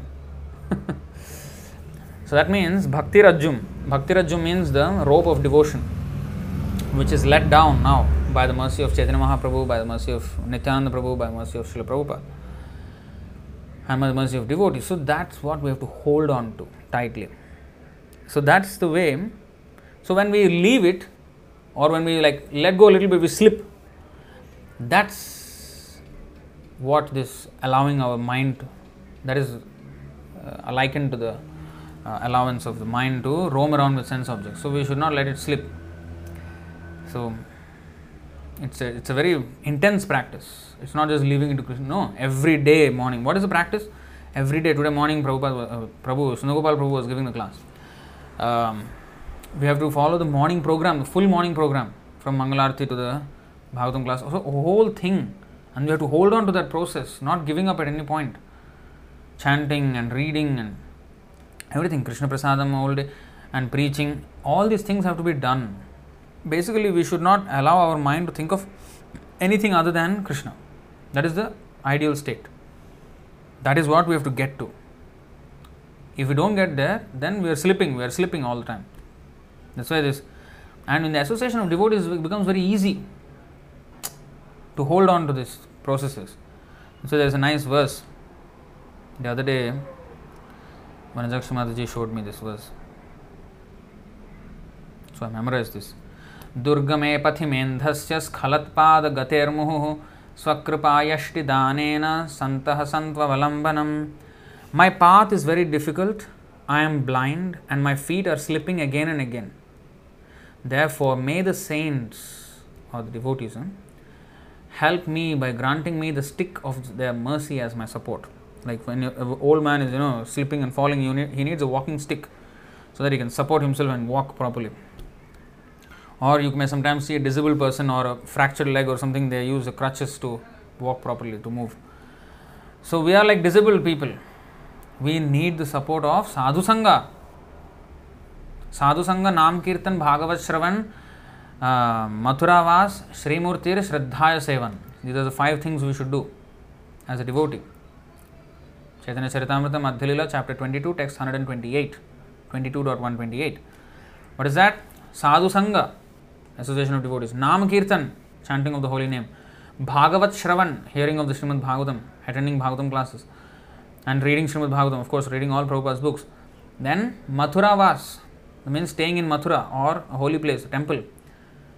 Or if you cannot stay in the temple, then at least visit the temple as frequently as possible, do service. And Srimurtir Shraddhaya Sevan, deity worship. Deity worship does not only mean dressing the deities, cooking for the deities is also deity worship, and maintaining the temple, sweeping the floor is also deity worship, because this is Lord's home, the deity's home.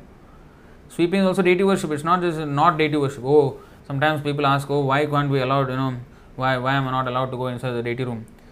Why can't I do deity worship? Deity worship means this also. Attending Mangalarti is also deity worship. Everything is deity worship. Performing kirtan in front of the deities is also deity worship. Everything for pleasure of deities. Conducting festivals is deity worship. So, deity worship is very elaborate. So, all these things we have to do. In the Sadhu Sangha, all these things are possible. You see? In the Sadhu Sangha, Sadhu Sangha, Nam Kirtan, Bhagavad Shravan, all these 5 mentioned. But all this depend on Sadhu Sangha. With Sadhu Sangha, we can do Nam Kirtan. Kirtan, how to do alone. Of course, you can chant on your beads. But it is much more powerful when you are doing with the devotees. So, Nam Kirtan. Bhagavad Shravan, how can we hear from if there are no devotees? So, again, association of devotees is also there in that. Mathura Vas, staying in the, what is it? So, Nam Kirtan. Sadhu Sangha, Nam Kirtan, Bhagavad Shravan, Mathura Vas. Mathura Vas means staying in the holy place, Mathura. That means in the association of devotees again. A holy place is where? Naham tisthami vaikunthe yoginam hridayeshu va tatra tisthami narada yatra gayanti mad bhaktaha. I am there. I am residing. Narayana is saying to Narada, I reside where my pure devotees glorify me.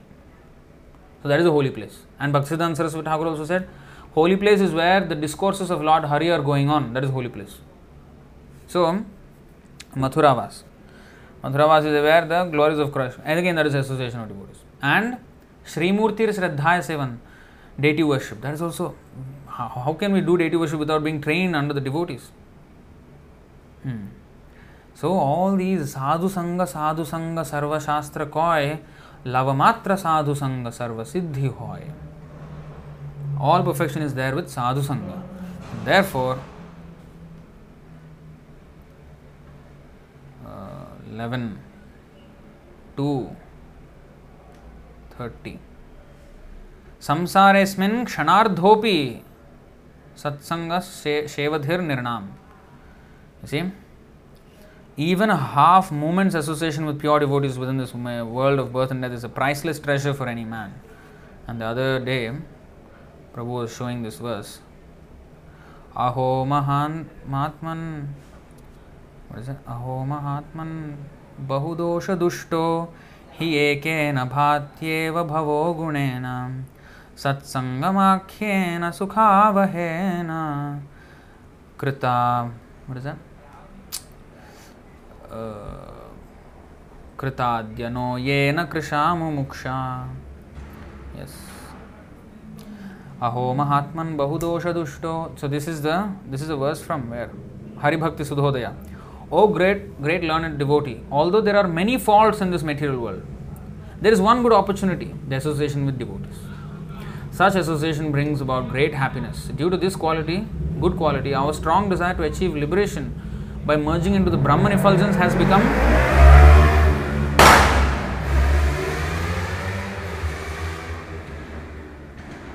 that is material sound vibration. I don't know whether you have heard it. Extremely loud noise of a motorbike.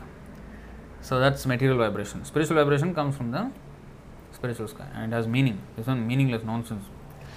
So, due to this good quality, our strong desire to achieve liberation by merging into the Brahman effulgence has become weakened. So the greatest opportunity in this material world, which is full of faults, is association of devotees. Satsangamakhena sukhavahena kritadhyanoya noyena krishama muksha. So, association of devotees. Well, what else?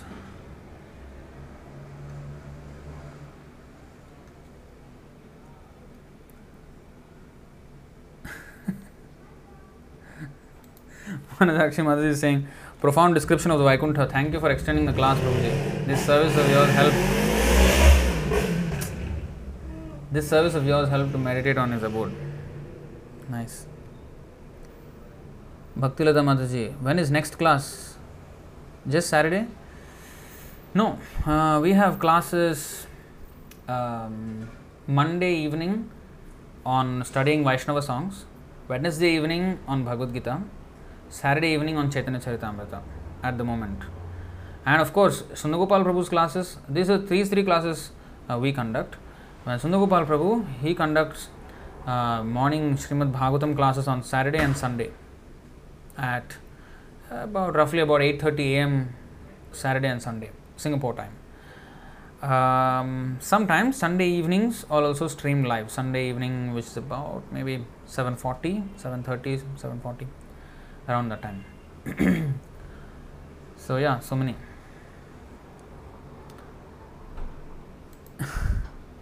If we do not attend the Mangalarati, no prasadam.